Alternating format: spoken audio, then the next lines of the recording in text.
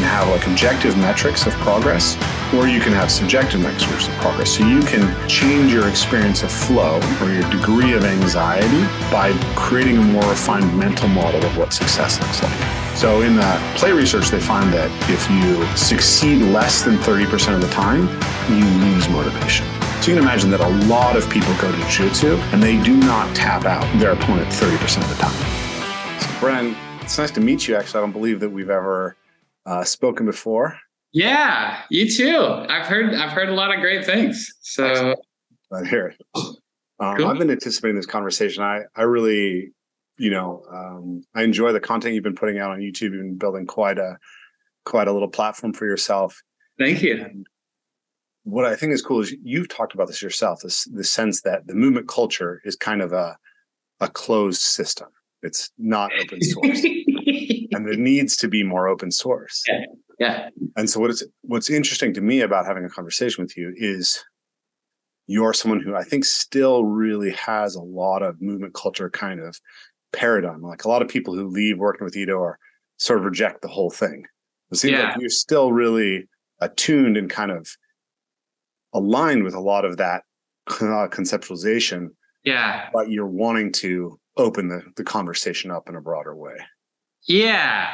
And that's cool that you can see that. And I remember you mentioned some of it in one of the comments. We'll get into all that, which will be great. But yeah, totally. So the thing is, like, I think, I mentioned this publicly, like, there's a lot of people that just completely disregard Ido, but I really think he is a genius. He is brilliant. Of course, there's like limits, right? He's not God. He's not omnipotent or, all knowing. So there's definitely a lot of mistakes. And I think he's the sort of guy, like, he'll say anything with like so much conviction, like so much conviction that it's just like, And not just with conviction, but very articulately and very charismatically. So it's easy. Exactly. So I'll finish my little preamble here. So I've been excited to do that with you. What I've noticed, like I've consumed a lot of your content here, and I think it's really cool because I think we have this intersection where we both share our deep interest in the kind of motor learning research that's out there. Yeah. And how that needs to get much more widely understood in communities of movement practice. So I think that's a really cool commonality. But I also noticed that there's some areas where we do have some good creative friction, where I think you're still in some sense in the stuff that I'm critical about the movement culture. So I think that's going to be a really interesting conversation. I think I've got so many topics here. I'm sure we're not going to get to it all. Before we really dig in, I'd love to just have you give just a quick background. You started kind of in athletics with weightlifting, and then became influenced by Ido, went into the gymnastics, and now you're practicing Brazilian Jiu-Jitsu and movement culture. Is that kind of the basics of it? Pretty much. Yeah. I was, you're generously leaving out the part where I was very uncoordinated. Yeah. Sure. The playing lots of, what was it, StarCraft as a kid? Yeah. Okay. So you played lots of StarCraft. You were doing cellular biology, basically? Cellular biology. You started in high school. Biochemistry, yeah. Okay. And then now, have you completed your master's in motor science or motor learning? There is no motor learning degree where I'm studying, unfortunately. Okay. I was pressed out. God, I would love to have done that. But I'm almost done with a master's just in kinesiology in general. Okay, cool. Very cool. So that's kind of your background. You have outside the movement cult and you're doing this stuff. So hopefully that's enough background. We can get into the meat of it. And I would also say, I think at least I feel it. I think there's going to be a lot of interesting things we can discuss today, but I certainly feel that I've been branching off from a lot of the movement culture, like ideas and like the kind of dogmatism. Mm-hmm. So I wouldn't say like I'm in movement culture anymore, Yeah. Um, Movement culture adjacent. yeah, movement culture adjacent, like whatever. Describe yourself as a movement teacher, correct? Definitely. Yeah. And that's the kind of primary work you're doing aside from your 100%. role as a student. Yeah.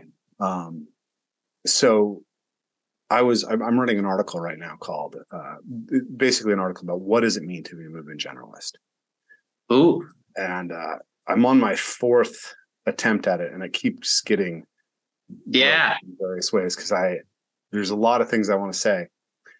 And one thing that's interesting to me is like looking back at the history of it. So I started training parkour in 2005, and then I started doing becoming aware of CrossFit about 6 months into that. Yeah. And I look back on this, and I think that in the kind of broader sphere of physical culture, there's a movement towards functional fitness, towards kind of more athletic approaches to fitness, moving away from the isolation that's happening all through the 90s. And it's really catalyzed and gains mainstream traction with CrossFit. And if you go back to the original CrossFit documents, they talk about fitness as not being just how long you can run or your VO2 max, but as being the balance of athletic attributes, speed, power, strength, agility, balance, etc. Right? The 3 metabolic systems: phosphagen, glycolytic, and aerobic. And then they had this idea of the athlete who performs best across any number of potential movement tasks, right? So they call that the infinite hopper model. So the infinite hopper model is, you imagine a hopper that puts out movement tasks. Yeah. Performs the best at that. Yeah. Athlete. What's interesting about CrossFit is in the early days, and Ido, I know, was into CrossFit in the early days as well, right? Yeah. So both kind of this community of influenced by CrossFit. In that early CrossFit, they were doing tumbling, right? They were doing press to handstands. They were doing, front flips and back flips and splits. And they were saying, learn new sports all the time. Yeah. That's part of the original CrossFit model. And then it gets simplified and turns into work capacity across broad time and mobile domains. So what's interesting to me is I think that Ido can really be understood as like taking that CrossFit model and recognizing that the infinite hopper aspect is actually the top, right? That the athletic attributes and the energy systems are actually subsidiary to the general ability to complete movement tasks. Yeah. Would you agree with that? Mostly. I wonder, one of the things I think about that's just been coming up more recently is there's so much focus on quality in the movement culture. Yeah. Or let's say Ido's movement culture, to make things a little more simple. Yeah. That when you're so focused on that quality, it limits how many things you can do. Mm-hmm. Right? So like, say I show you a hole, right? Like if you have to perfect that move, and if you teach students so that they cannot move on or learn another move until they perfect that move, you really limit how much you show them. And to me, that feels a little different than this infinite hopper model that you've described. I think that's an error. See, I think that's an error in programming rather than a difference in conceptualization. I think says he's about. I don't know. I think it has to do with the conceptualization of quality, of like this necessity. Yeah. I'll give you an example. Quality, the necessity of quality to me doesn't change the fact that the overarching described goal is this general capacity for movement. Right. Yes. Right. Yeah. I think there's feedback coming from that. So I think there's a general overarching thing, right? And I think that's the same. I think that's the way Ido would describe it, or he never likes, to agree with people. Yeah. But I think that's sort of what he's thinking.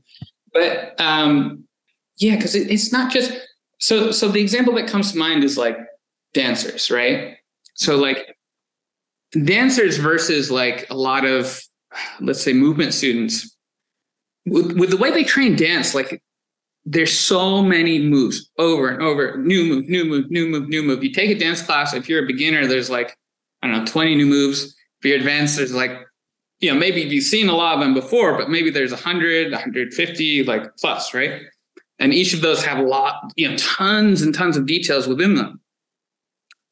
And so for me, I think about like it kind of being a fundamental difference. Like when I think about like the way you describe this infinite hopper model, maybe it's just terminology, and what you're saying is programming. I'm thinking of a little differently, but to me, like when I think of this infinite hopper model, I think of like if we really were to just throw everything at people, right? Throw tons of random movement tasks at people from all these different disciplines. And we see like how well you can perform in these different areas, in these different movements, in these different tasks.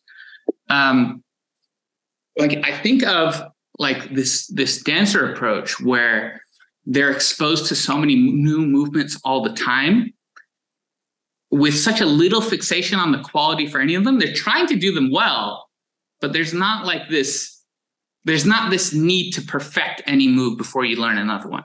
Like it's just accepted that you're doing your best and it's it's not even close to perfect and we're doing the next one already, right? But with dancers, like what I think you find is the quality of the movements they perform, if you were to, rapid fire throw them these sort of hopper tasks, is really, really high. It's actually, I would say, higher than like the way movement students are being taught right now, where they've got a set of moves that they can do really, really well. Yeah. Do you see that? Like what I'm trying to say? Like, no, I agree completely. I think it's just orthogonal to the point that I'm making. Sure. I think that what you're describing is if the goal is this universal competence, you actually need to do more exploration and allow the process to be dirtier. And if you get there by doing exactly perfect movements, then you're kind of missing the point. Yeah. So I think that'll be a useful thing to dive into more as we go forward. Yeah. The motor learning aspect here. But to go back to this idea of, I was thinking about the kind of evolution of this and how all of this is kind of like presaged already in the past. Like if you go back to, George Hebert, Margaret Stryker, Bernard McFadden, like physical culture was very movement oriented in the 19th century, in the early 20th century. And it became very isolated. And there's this kind of reclamation of functionality in the 90s.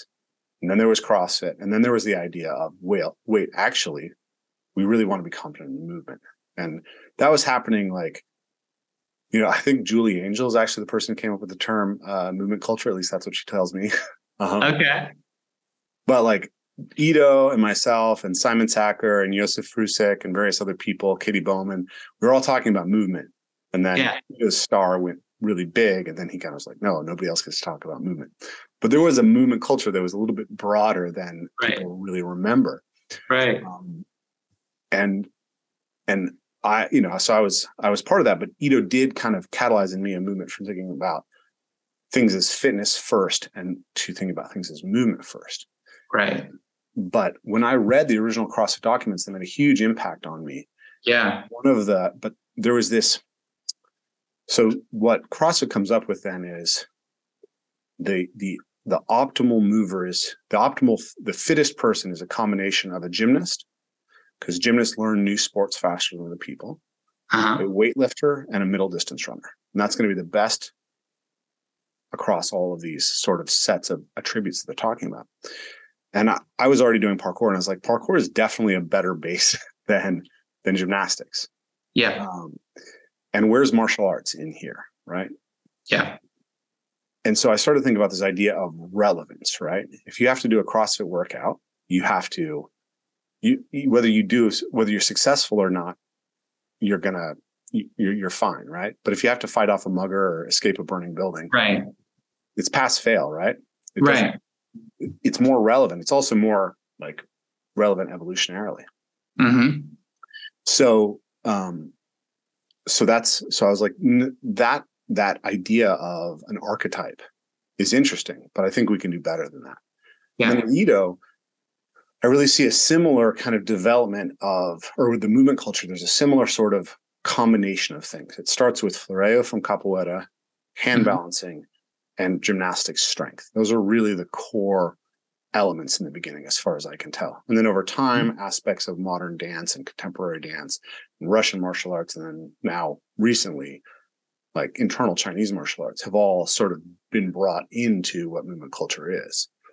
But there is a very specific set of skills that are kind of derived from specific disciplines that have been what you see people who claim the term movement primarily practicing. There's not a huge diversity in people who are talking about movement within that frame in the primary disciplines that they're pulling from. Yes.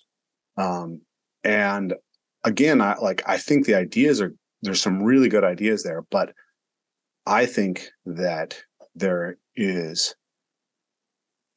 a lack of relevance to the fundamental skills that the method is based off of. And so Ido's response to this seems to have been to say, there's no hierarchy in movement. Yeah. Which I think it's a little bit of bullshit, because if there's no hierarchy in movement, then you don't have a reason to focus on the things that you do. And I've seen you talk about this as well. Yeah. You're like, no. I'm getting rid of the rhizomatic thing. Yeah. I prioritize dance and grappling. Yeah. So this is, I think, a really interesting intersection between the way that I've been thinking and the way that you've been thinking. Yeah. There has to be hierarchy, I think, within movement. It's not enough to train for everything. You actually have to train for the most relevant things. Yeah. So that was kind of just where I wanted to start the conversation. Was like, here's the history of it. Now we kind of have two main questions that have to do with, like, how do you do movement well? Which is, what are actually the things that you prioritize? And two, how do we go about learning it? And I think the aspect of how we go about learning it is the area where we have a lot of commonality already. Right. The aspect of what the prioritization is kind of the interesting, the interesting potential, like, difference of viewpoint. So how would you prioritize these things? I don't know. I put it out there, but I would say that, like, parkour, basically the way that I look at it, there's locomotion, there's manipulation of objects. All right. How would you define define locomotion? Locomotion is moving our body through space, right? Okay. So then manipulation is moving the objects around us. So you can think about the environment as elements that are fixed and elements that are mobile. So when we are moving ourselves through the fixed environment, that's locomotion. When we're moving objects when we're relatively fixed and we're moving the objects around us, that's manipulation. And then interaction is when we're moving with something else that has the capacity to move. And that can be either cooperative or combative. Okay. So those are the four layers. And then my critique of most of what's happening, not just with Ido's movement culture, but like GMB or Animal Flow or any of these things, is I like these guys. Like, I think there's great stuff there. Yeah. Human locomotion didn't evolve to be done on flat ground, right? It evolved to be able to solve environments. And that's why I think that parkour fundamentally is the base. And the locomotive patterns that we see in movement culture are derived from Floreo and modern dance. And I think that's actually, I think it's a path dependent thing that happened that's actually misleading. Sorry, I'm just throwing. No. You want to expand on that? Yeah. So basically, Ido starts with capoeira, right? And then he gets interested in strength and conditioning. Okay. So then he starts thinking about movement. What movement does he focus on? He focuses on patterns of movement that are mostly derived originally from capoeira. Okay. He's adopting a wider perspective on movement, but that wider perspective on movement is derived from his experience with capoeira that he's already really good at. Right. So I trained with Ido in 2012, right? And I was doing parkour. Mm-hmm. And he saw me like jumping between bars at height and was like, I would never try this. I would never do this. Right. I was like, well, why not? Right. Yeah. Where's the generalist mover here? What is it that we're really trying to get at with movement? Hmm. And then he went and trained with the Parkour Generations guys with Stefan Vigreau, who I know. And he came back and he just brought the rail back. that was it. Yeah. Right. Right. So I think that movement culture in some sense fell into a trap in the beginning because it was derived from a very abstracted part of a discipline. For me, capoeira is actually more complete as a movement culture because it involves the interaction. Yeah. Which is much more alive. Yeah. Yeah. So this is something I've talked about with my friend Grant, that it's like this extraction process that kind of goes on. Like, it is an extraction process, right? Like, it's in a way, it's the same thing we do with food, right? We're like, oh, like, what's the most valuable part of this corn? Yeah. It's fructose, right? So let's just like get a whole ton of it. Let's like do this whole process. Let's get all the fructose, and we'll put it in everything, and and we've got our thing. And the problem with that is manifold, but you've in a way you've bastardized the original thing by taking out this individual part of it. And I think these examples you're bringing are great examples of that, as many others, right? Like capoeira in particular, when you pull out the element of the partner, capoeira is entirely like it's in a way, it's more about the relationship with the partner than the actual moves that you do, right? And so, and the relationship with the partner, and also like the wider social interaction. Mm-hmm. Right? And the history too. Like capoeira is the music, capoeira is the folklore, the culture, exactly. And so when you take that out and you just focus on the moves, and moves are nice, but there's a lot you lose when you extract the isolated section. The rail work with parkour, another great example. And same thing with like boxing, where like the extraction has been this like focus on like the touch game of like you're doing footwork and you're trying to touch the other person's shoulders, but there's something you lose when you never get punched in the face, right? Like when you yeah. I'm gonna be, I guess, very critical here, but I think you lose the most important things of almost all those disciplines when you do it like this. So it's interesting because I guess I'll go in a couple of different ways. One, that idea of the extraction thing is really interesting because that's an idea that I've been thinking about for a long time as well. So I was sitting down with a friend of mine, Stefan Guillenet, who's a neurobiology PhD from the University of Washington. He studies obesity. Nice. And what he told me was that what the food industry has done was they've divorced flavor from nutrition. Right. Create hyper products that stimulate us to eat beyond healthy for us, because the sweetness is no longer necessarily attached to the fiber and water that's in fruit. Right. And it had this chain of insights for me that like pornography is sexuality extracted from relationships. Video games are thrill extracted from physicality.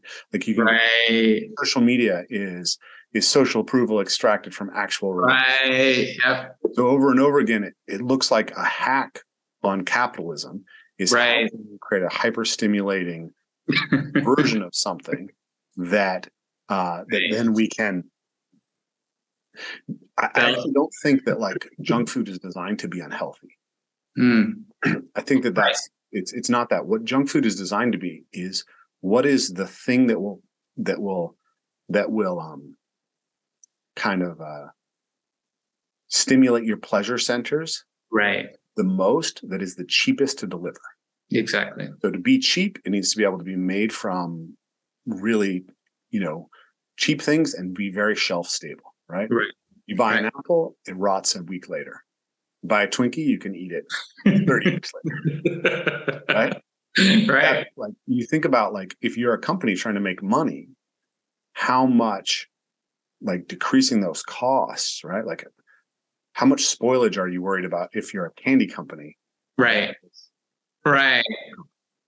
So that's kind of, I'm getting a little bit off tangent here. Oh, no. Really cool that you identified the same thing, but I hadn't exactly contextualized what I see happening in movement culture the same way. The way that I've been thinking about it is that there's an incentive problem in movement culture, because movement culture basically spreads via social media. Okay. Yes. Right.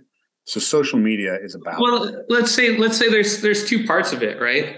There's the social media side, and then there's also the in-person side and there is. I think, I try to make a distinction between like Ido and his core students and like movement culture as it plays out on everyone who's trying to play the game on social media.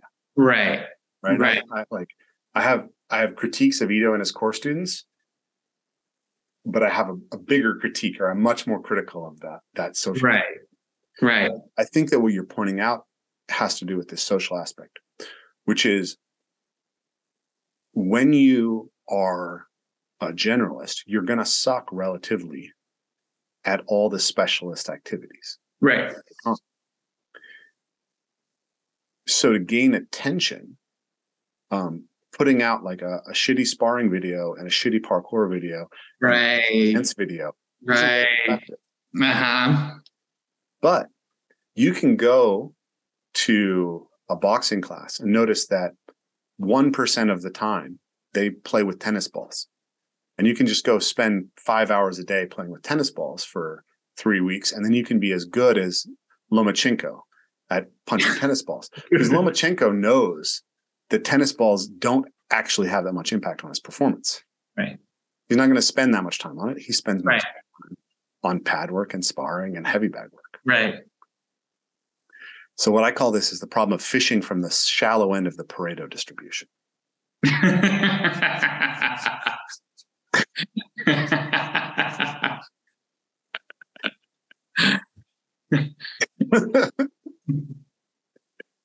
Sorry, which side are you calling the shallow end? Like the shallow end. The shallow end is where you're getting you're putting 80% of the effort out to get 20% of the benefit, or 90% of the effort to get 1% of the benefit. Okay. Yeah. So if your approach to how you're going to extract value from boxing is to practice combinations and punch tennis balls, but to never spar, to never do heavy bag work, to never do a live pad work, right? You can do as much effort as a boxer, and you can look really great on social media practicing these patterns, and you have zero ability to fight. So I'll have a funny tangent for you on this. So when I first started doing jiu-jitsu, this was actually right before movement camp in 2016. So there's going to be jiu-jitsu at movement camp. I was like, okay, I'll start early and get a jump on everyone. Anyway, so I started doing jiu-jitsu. Hey, so now we need to take a moment for a word from our sponsor, which is ourselves, Evolve Move Play. You may not know this, but Evolve Move Play has an amazing online course system designed to help you take on the ideas that we share in this podcast as an actual physical practice.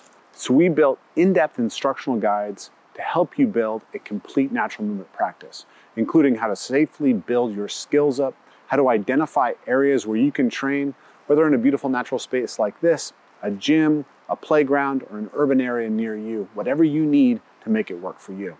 We designed a way to incorporate it into an overall natural movement lifestyle to help rejuvenate your body and mind, and how to integrate mindfulness so that you can gain the most from your movement practice and translate it into your life.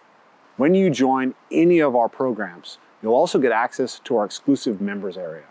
This is an online forum separated from all the big social media sites, where you're going to have dedicated conversations around movement, mindfulness, nature connection, community, the core themes that we explore on the Evolve Move Play podcast. There's a growing community from all over the world who are now putting the Evolve Move Play practices into their lives. We want you to join us in experiencing how powerful that can be and how powerful a space devoted to these practices can be. So if you've been loving the ideas that we share on the Evolve Move Play podcast, I think you owe it to yourself to take the next step and experience what Evolve Move Play can offer as a teaching platform. There's so many great resources for you, and we've got a variety of programs available that you can get started with that meet your level. Or if you really want to save some money, you can grab one of our bundles that covers a variety of our programs. If you love the ideas that are shared on the Evolve Move Play Movement podcast, and you want to take them from just being ideas to actually being practices that you're using in your life, then you can start today by joining us for one of our online courses. Or you can save big by grabbing a bundle of many of our courses together. You can find those at the link in the description or by clicking here. And one of the things I noticed, like, very quickly was like that it's extremely hard to do. You have some experience with grappling as well, yeah? Yeah, I've been in and out of jiu-jitsu since I was 15. Nice. So I noticed very quickly, like, there's a lot of the moves that I would drill and I just like couldn't really do it on other people. Yep. People would drill and they couldn't do it on me. And it was just like this enormous gap between like the way you would drill and then like what would happen in sparring. And so my first response to this was like, okay, I'm going to skip the drilling. I'm just going to do the sparring. Mm-hmm. And in a way it was a success. Like there were a lot of the people I started with, like in the same sort of cohort, that would like, they would focus on the drilling. They get really good at the drilling, and you give them an unresisted opponent, they do the move, it looks great. You know, it's super sharp. You give me the unresisted opponent, like, I'm like, it's hard to do. But as soon as we start sparring, the whole the game is completely different, you know, completely different. And I made more progress than a lot of those people. Now, granted, like, there's better ways to do it. So again, this is the problem of the generalist, and how do you fish from the deep end of the Pareto distribution? Yeah. Only one thing from martial arts. Yeah. Spar. That's actually what you should do. I agree. Because it's where most of the benefit is.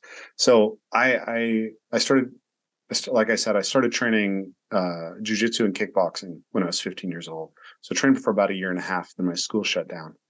And then I kind of like just did some backyard sparring with friends until I was 19. Yeah. And then I found some like a jiu-jitsu club at school, etc. I didn't get into a real school until I was 23, I guess, 24. Yeah. And then I was training in the first MMA school here. It was a Straight Blast gym. So it was nice. Gordon's affiliates. And so I had really good coaching, and I was training for, I think, 2.5 years there. I did about a year and a half of jiu-jitsu, and then I only did Muay Thai after that because parkour and jiu-jitsu were not going well together for me. My elbows were constantly fucked. Oh, interesting. So then... Sorry, what part of parkour is demanding on the elbows? All the climbing. Oh, okay, cool. Climb ups, and then doing arm bars, getting arm barred every day. I used to do the thing, which I think is a really dumb thing in jiu-jitsu, which is like 25 arm bars at the beginning of every class. Yeah. You know, just dead patterns, but then you have all these spastic people who are over pulling the arm bar, and then you just have people with chronic elbow tendonitis. Okay. So anyway, so then I moved to Seattle to start Parkour Visions, the parkour gym down here. And I didn't train in a gym for 9 years, except for like a couple times when I was out on a seminar or something. Yeah. And I came back to jiu-jitsu. But what I did was I had students who are my movement students, and I sparred with them. It was like, if we're going to train martial arts, we're going to spar. Right. So I sparred probably, once a week for many years in those 9 years. And I went back to the jiu-jitsu gym, and I tapped blue belts and purple belts, right away. Right. Big, super athletic from doing parkour, just throw people around. And I still have the instincts. I still have the awareness of how to move my body with another person. Right. So yeah, I was listening to Firas Zahabi, and he was talking about how pad work, right? Like up until basically, it wasn't until the 1990s that striking coaches in the United States, at least, were doing a lot of like focus mat work. Oh, interesting. So if you go back and you look at, Sugar Ray Leonard, Marvin Hagler, Thomas Hearns, Muhammad Ali, all these guys, all they did was spar and heavy bag work and road work. Oh, interesting. They ran, they sparred, and they hit the heavy bag. And you're saying that's all you need, right? Yeah. Pad work is nice, but it's not necessary. Yeah. I think as a generalist, that's the key problem that generalist faces is select the most relevant disciplines to be focused on, and then select the best aspects of them, right? So do the sparring. Don't do the straight pattern work, right? If you're going to do parkour, like play chase tag. Yeah. Yeah. Don't just mess around on rails. If you're going to do, if you're going to do dance, man, just practice patterns. Mm-hmm. So this is kind of at the heart of my philosophy, and the philosophy of kind of aliveness as it applies to movement practice. Yeah. That's sort of where I've been at for a few years. And now I'm starting to even rethink that a little. I guess it depends on the context, I suppose. So I think one of the things, because like with jiu-jitsu, for instance, like I'll give you the example of like how I would teach a new student jiu-jitsu. Like, there would be a good chunk of sparring, but I would also find a way to like, because at the end of the day, like I think we're kind of talking about changing perception action coupling. Yep. Right? We want to change. If you encounter a certain situation, you perceive a certain situation, we want to change your reaction to it and replace it with something that is a better reaction, right? Better, quicker, more accurate, more effective. One of the things, like if you see like with all this stuff with AI, right? Like it's the same sort of idea, artificial intelligence. They run the same sort of things we do. They're modeled after how the brain works. Mm-hmm. And what's really cool with AI is you can just run cycles of refinement, right? There's all this complicated math of like gradient descent and how you're going to essentially try to optimize. And there's all these different algorithms of how you do things. But imagine like, so you have a model, and then say there's 100 instances of that you make slight variations in each. Okay, bring it back. So there's a program this YouTuber made where you could basically try to teach these shapes to like walk.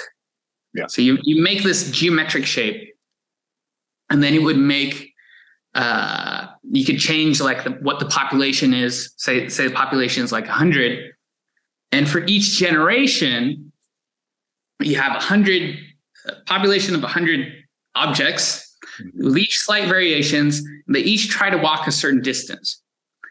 One of them or a few of them are going to get the farthest, and you take those, and then you make those the base for the next generation. And you make small changes to each of those, and then you run it over and over. You do generation. And it's, with a computer, like you can just do hundreds, thousands, tens of thousands, hundreds of thousands, right? And you just run this over and over and over and over. And in a way, like this is sort of what sparring is, right? Like this is what the brain is really doing a much better version of that when we actually just spar. But one of the things that happens fairly quickly is like you just run into like the same pattern, right? So like you get the shape that like works fairly well, and that's it. Like all the variation, like it's somewhat optimized, and so any of the variations like generally make it worse. So it sticks with that same pattern. Yeah. So that's a local optimum, right? So you're stuck in a local optimum. Yes. It's not a global optimum. And the other thing that you're describing that is the idea of like an extinction function or operant processing. So this is huge for me in how we conceptualize, opponent processing. This is huge for how we conceptualize what makes good movement, right? Mm. So you need something that tells you whether the patterns that you are trying are actually effective. So that's the idea of opponent processing. This is in Ido's interview on London Real. He said, "What kind of muscles you have, bro? No, what kind of patterns?" You know? And I was like, no, I don't give a shit about what kind of patterns you have. What kind of solutions do you have? Right? Okay. What makes a great mover is the ability to solve movement problems. How do you know that you're good at solving movement problems? You're regularly exposed to different kinds of movement problems. But as you said, if you're exposed in a kind of the same way over and over again, even if it's something as diverse as sparring, you can end up at these local optima. That's exactly what happened to me when I started jiu-jitsu again. So I came back to jiu-jitsu after 9 years, and I had a really good kind of instinctive understanding of where I was threatened and how to kind of be reactive and defensive. But I had a very rudimentary offensive game. So what would happen is that I'm 6'2", 220 pounds. Most people who spar with me, they just will automatically pull guard. They don't want to try to fight me for the takedown. So they'll pull guard. So I'm used to people pulling guard, and I'm gonna break their guard. Like 90% of the time, I'm gonna shift my hips back, put my elbows in their things, knee slice through. And then once I attain top position, I'll threaten collar choke, which I actually never, ever hit. Okay. Based on the threat of the collar choke, I'll get them to give up back control or an armbar. And this worked for me against everyone in the gym except the most like physically powerful brown belts. The first like 5 weeks I was there. But then all the purple belts like realized this is what I was going to do. And it stopped working. And I didn't have another option, right? But if I kept sparring like white belts, I would never stop doing that. Because it's local optimum, right? So the right kinds of exposure and variability to break yourself out of those local optimums and be able to see kind of these next things. And that's where play is actually so powerful, because play essentially gets you to do that. And that was what a lot of my jiu-jitsu coaches told me, is like, okay, you can win.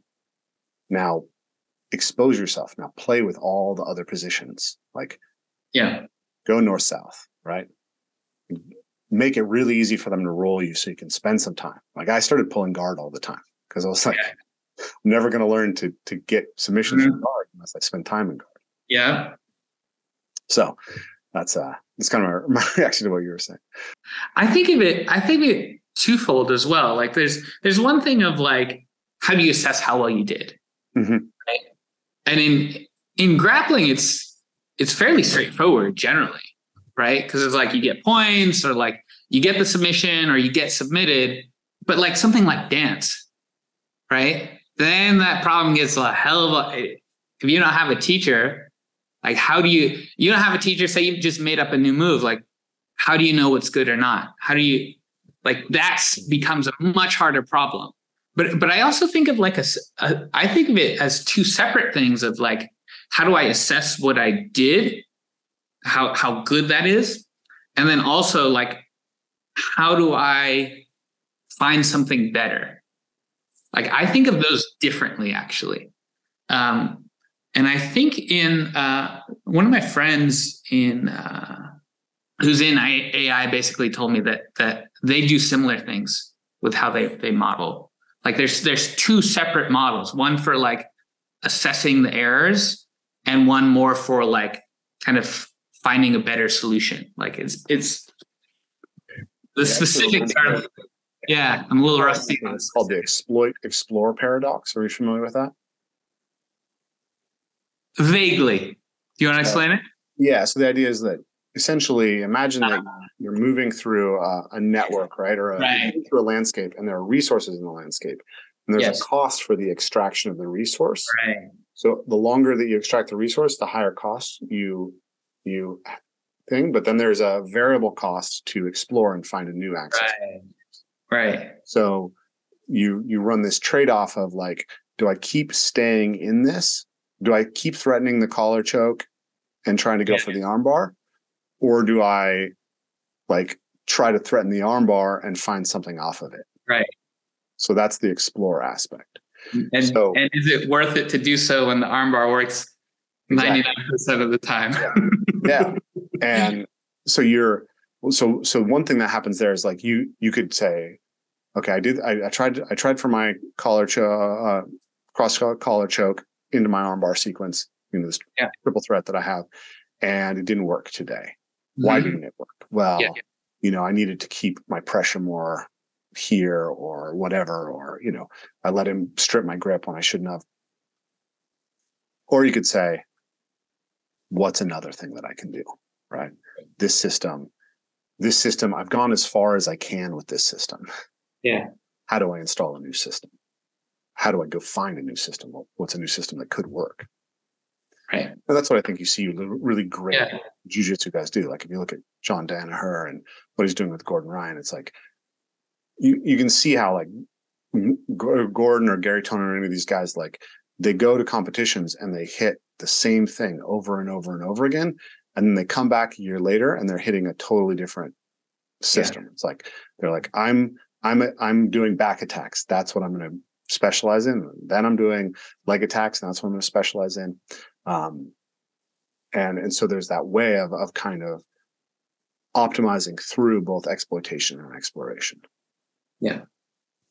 And I think those are really useful concepts for how we apply ourselves to the problem of being a movement generalist. In the same sense, it's like, I think I came up with this concept years ago of like a generalist should have a widening and deepening and kind of be moving in between them. So widening a practice would be like if you practice parkour and MMA and basketball, you could, go practice dance, right? So you're widening your scope. And deepening would be like this aspect of parkour, I'm going to get really good at this. I'm going to go do bar stuff really, really well. Yeah. And I think that we kind of need to adjust those dials repeatedly. So we'll go wider, then we'll go narrower, wider, narrow, wider, narrow, over and over again. And I think that kind of fits this exploit and explore concept as well. Like there's a exploit explore as far as like optimizing for like a single solution, right? So like I think you have way more parkour experience than I do, but if I were to say like, if parkour was, here's this environment, you're trying to get from A to B as quickly as possible through that environment, right? Then I think, and say you've already done it a bunch of times. Mm-hmm. I think that's where I could see something like this exploit explore paradox being really strong, right? Okay, you've got your path. Do you try to, and you've got your path and you have the goal of getting there faster, right? Yep. Your goal is like a simple, quantifiable result. And the question becomes, do you try to like adjust how you go over that log to like, maybe jump a little lower so you like don't waste quite so much time there? Or do you try like a totally different route, right? Like that's where I see that paradox being really there, and more challenging of a problem. I think for movement development overall, I think it's much more easy, right? Like I think, like if we think of like, if we were to think of that like Pareto law or diminishing returns on any kind of like movement or skill or position or situation, then you're going to get more returns on like the first exploration of that thing. And hence, it would kind of always make sense, or at least from that perspective, it would always make sense to explore the new thing.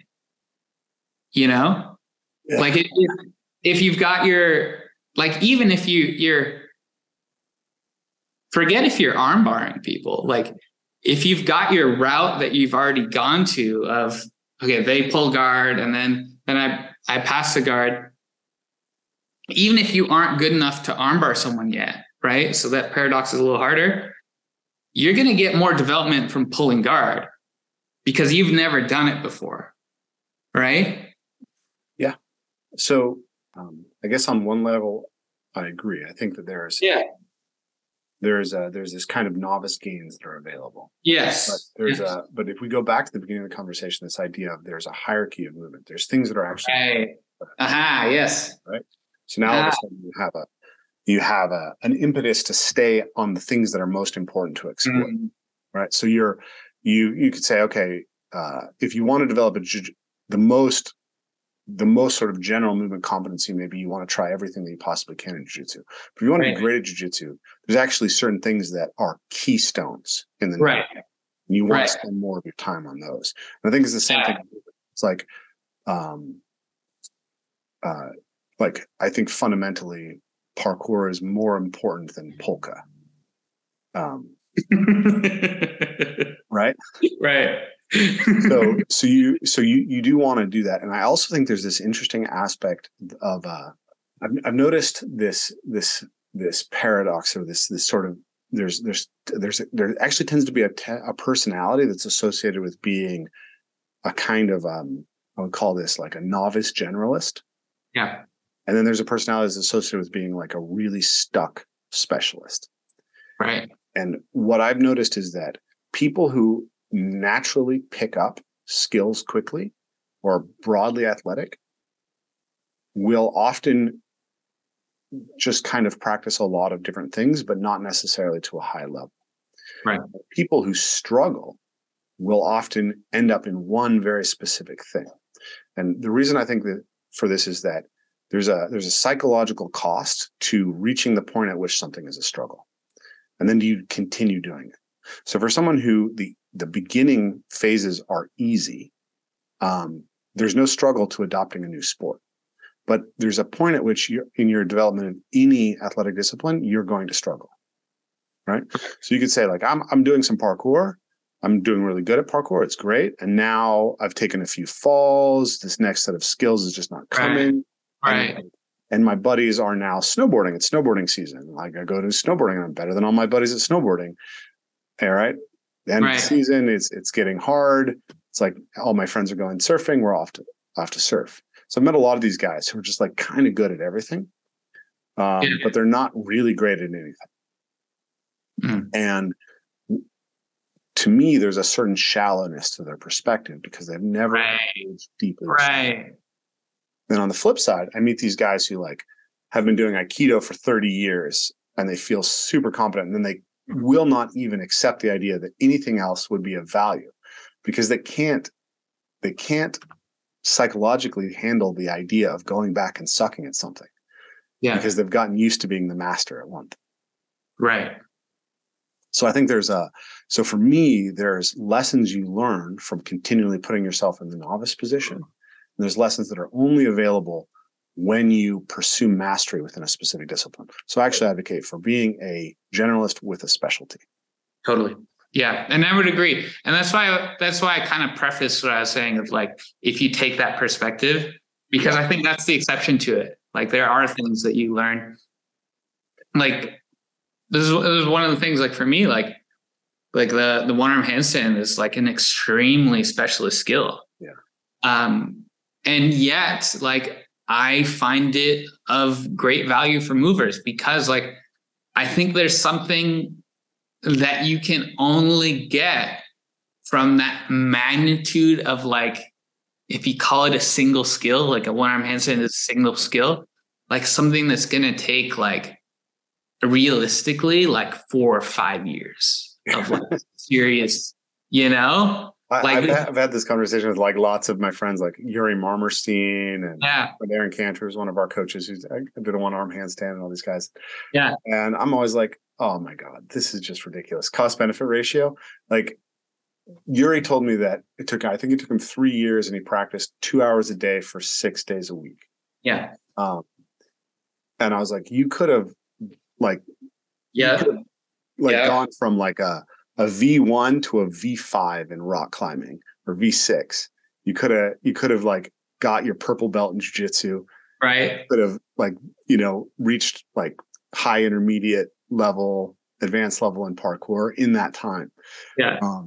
You could have probably done like 2 of them. That's generous, but yeah. Right, like it's just like, to me, the cost benefit is so low. Like, I get it. Like, if that's the thing that you want to pursue to mastery, like the pursuit of mastery is gonna be valuable to you no matter kind of where you pursue it. But what I would look for is, I think you want to master a skill that has many close transfers. Yeah. I was thinking about this. I was writing, kind of like sketching this out. Like, why is parkour so important? Why is martial arts so important? Mm-hmm. I was thinking about, I think gymnastics is actually a really beautiful way to conceptualize this. Yeah. Think about the core skills of men's gymnastics, right? The apparatus. You've got the floor, the uneven bar, or the parallel bars, the high bar, the rings, and the pommel horse. Mm-hmm. These are not equal in their ability to help each other, right? Right. Tumbling donates to every other element. Sorry, in the vault. Tumbling donates to every other element, and the floor does. But pommel horse has very little positive transfer to anything other than a few floor exercises. Yeah. Right. So if you're going to be a all-around gymnast, should you build the base of your skill set on floor or on pommel horse? If you're going to predict who's going to be the best all-around gymnast, is going to be the best tumbler on the team or the best pommel specialist on the team? It's an interesting way to put it, though, because I think in gymnastics, from my understanding, I don't think anyone really like weights it like that. Like, there's either they do, actually. So I used to be a gymnastics coach. Yeah. All the gymnastics coaches would tell you that tumbling is the foundation of gymnastics. They spend more time practicing tumbling than any other apparatus. I guess so. That is, well, maybe at a basic level, but I think about, like, when I think about like the higher level guys, it feels to me like they're spending a pretty even, like, they're either like specialists, like, you know, of course there's all the ring specialists, right? That are just incredible on the rings. But like with that argument, right, it would kind of make sense to ignore pommel, and you don't really see that. Like, I don't really see that. Like, everyone hates it. Like, I'm gonna disagree. I think that, like, if you look at the way teams are constructed now, yeah, like, a lot of the athletes just don't do pommel. Right? Really? You only need, like, you have two or three athletes, I think, who come up and score, right? And so you'll select. You have a few all-arounders who can do pommel and a specialist, and then you'll often have, like, a lot of gymnasts now only compete for apparatus, and usually the really successful ones are going to compete like floor, vault, rings, high bar, floor, vault, rings, uneven bars, or parallel bars. I'm not 100% sure. I haven't been paying attention to gymnastics anymore. But I think what has been happening, if my understanding is correct, what has been happening in gymnastics is that you've seen elite gymnasts, fewer of them are actually pursuing being all-around gymnasts. And if you're like close to an all-arounder but can't quite make it as an all-arounder, I think the most likely skill that you drop is pommel. Yeah. It makes sense. Yeah, maybe this has happened since I haven't been paying attention to gymnastics much the last few years. I haven't been paying that much attention to like 10 years ago. But yeah, that was my understanding. So so this comes to that this is the hierarchy aspect of it, right? And so I've been giving you a lot of my ideas, but I'm curious. You've talked about specifically dance and grappling should be prioritized in a movement practice. Can you give me a little bit of your thinking around why those two, or has that changed? So actually, even with that, kind of circling back to what we were talking about with, like, the people that just kind of dabble in everything versus the people that, like, they don't touch anything other than Aikido, you know, like, I mean, one thing that's interesting, like, just from a practical perspective, is, like, sometimes you get specialists that are so good they just reach such a high level, and like they're specialists at a high level, they're professionals, so they're training, 8 hours a day. So there's just such a magnitude of difference between those professionals and kind of amateurs or hobbyists, recreational trained people, that some of those people are just incredible general movers out of like the transfer they have from that enormous skill and attributes. There's like a few athletes that come to mind. Kyle Terra, Jason Gatson. Do you know him? I'm not familiar with either of those. Who's Kyle Yeah. Terra? Kyle Terra's he's a jiu-jitsu guy, like 12-time world champion, something like that. Mm-hmm. It's one of the lighter weights. He trains, he has an academy here in San Jose that I trained at for a number of years. But he is generally like quite athletic for someone that like really doesn't do, for someone that doesn't really dabble in many other things. Like seems extremely athletic. And then Jason Gatson, also gymnast. He was one of those like sort of like tragic stories of like, he was like going to be so good at coming up like junior world championships. He was like, I think for a time, he was one of the best gymnasts he was the best gymnast in the US, for the male gymnasts at least, and one of the best in the world, and just had a number of like crippling ACL injuries that were just like, no. But so I I did a gymnastics camp like years back because I saw he was teaching and some other Olympian, and so I was like, okay, this is cool. Like I'll sign up. I get to like do gymnastics all day, and it was like the ages. It was like 8 and up. And so I messaged the organizers. I was like, is there a limit for the age? I was like, no. So I showed up, and there's like all these 8, 9, 10-year-olds. There's me, and then there's like Jason Gatson. So we got to like hang out and chat a lot. And I was just like, it was just interesting. It was really fascinating for me because he was at that point, I think, retired for 8, 10 years, something like that. He had like 14 surgeries before he retired. And so I was really curious, like, okay, here's this like real specialist in a arguably a very transferable field. Yeah. How is he holding up? And my God, he was incredible. Like he was just screwing around with various things like you would not believe. And it's not like I, went over and tried to like wrestle him and like, assess his wrestling ability. But like, I've definitely seen a lot of that as far as like, I think the people that I've seen that are really the best overall, like have just tended to be kind of professionals in one field that also dabble in others. Or like the other thing that comes to mind is like dancers. Like, and this is why like, I believe dance is one of the highest, if not the highest discipline I would place on this hierarchy of fields of movement.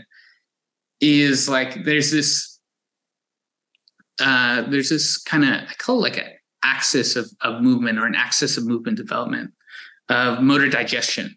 Yeah. So it's this idea, like Ido calls it chewing, of like you see a new move, how quickly can you see, understand, digest it, and then replicate it in your body, right? And because dancers do this like all day, they get so incredibly good at it that they can see a new move, something they've never really seen before, and they can replicate it in seconds better than people could do, like an untrained person could do with like a year of practice. And like, so I know exactly what you're talking about. so I got interested in dance because of a television show. So You Think You Can Dance? Oh I yeah. was interested in movement. I saw that show. And I Nice. was like, oh my God, like all these patterns, all this stuff that's happening Right. in this dance. It's amazing. And they have Hmm. such, God, what's the term? Facility with Yeah. movement. And you'd see the stuff that like people were going off on in movement culture just pop up in somebody's dance and then be connected to this incredibly fluid, beautiful flow in relationship to Right. expressing emotion. It's like, Right. it's incredible. So I had a student at my parkour gym who was interested in dance too. I was like, let's go do this. She's like, okay, I've scouted out this dance class. We're going to go to this dance class. Yeah. So I show up, I'm like 10 minutes late. She's not there. I walk in and I don't realize there's actually 2 rooms in the gym. And you have to walk through the first room to get to the second room, which is where the novice class is. So I end up in an advanced professional modern dance class. Not even the intermediate profession. No. Advanced This is professional like modern a dance company class. Yeah. So I'm in this class. There's 18 women, 2 gay men, and me. And I'm about 70 pounds heavier than anybody else in the room.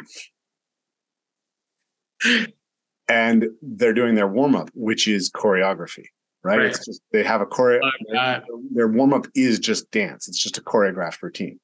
And so I'm just in the back trying to follow her along. And then she teaches an 8 movement phrase in which she never uses a word. She never says, this is a something. Right. This is how you do it. Right. Shows you the movement. And then she tells you how she wants you to express within the movement. Right. So then there was another 8 movements. Then there was another 8 movements. Then there was another 8 movements. So 2 hours later, with a 32 movement choreo piece that we're expected to replicate. Yeah. And I have no fucking idea what's happening. But luckily that first day, it was a lot of ground movements. So all the movement culture stuff, all the parkour warm-ups I'd done, all the systema, it kind of like propped me along. Right. So I walked up to her afterwards and I was like, I don't know if this is the right class for me. She's like, I want you to keep coming. So for 6 weeks, I was in this advanced class. And it was the hardest class I've ever taken. It was absolutely absurd. And after that, I was really obsessed with that capacity of dancers to absorb new material because it was so outside the scope of anybody else that I experienced. And I do think it's a really extraordinary ability. I think that people who specialize in dancers have major lacunae in other areas in the same way. But that's something that's really, really useful to think about. How can I get a piece of that? For sure. I totally agree. I'm curious, and I have my own ideas on this. I'm curious what you would say the weakness of dancers, and let's say contemporary dancers. Yeah. So, I mean, what parkour is extraordinary at, like one of the things it's extraordinary at is getting you to deal with fear, right? Right. Absent things. Yes. I don't think that someone who comes from dance is going to easily handle jumps at height. Yep. And I also think they're not going to easily handle confrontation. Some of the crazier aspects of contact improv might transfer better to like a fight scenario. But even then, most dancers are probably not ready for contact. Not going to go play football well. Yeah. But I think a football player could go do some dance and find an interesting transfer to their football player playing. I didn't have that experience. Maybe some others might, but you hear that story, right? Like, this running back, does ballet in the off season. And right. One thing I think contemporary dance in particular does really well is get you comfortable contacting the ground. Yeah. And so that's something that's really valuable. I think it's actually really surprising how many team sport athletes don't have good vocabulary for and sensitivity to hitting the ground and recovering off the ground. Parkour, all the like locomotions disciplines, contemporary dance system are all great for that. Yeah. So the way that I have conceptualized things, I think of movement as moving from a sort of utilitarian to expressive framework. And that if you go back to that original idea of locomotion, manipulation, interaction, I think that dance is at every level. Mm-hmm.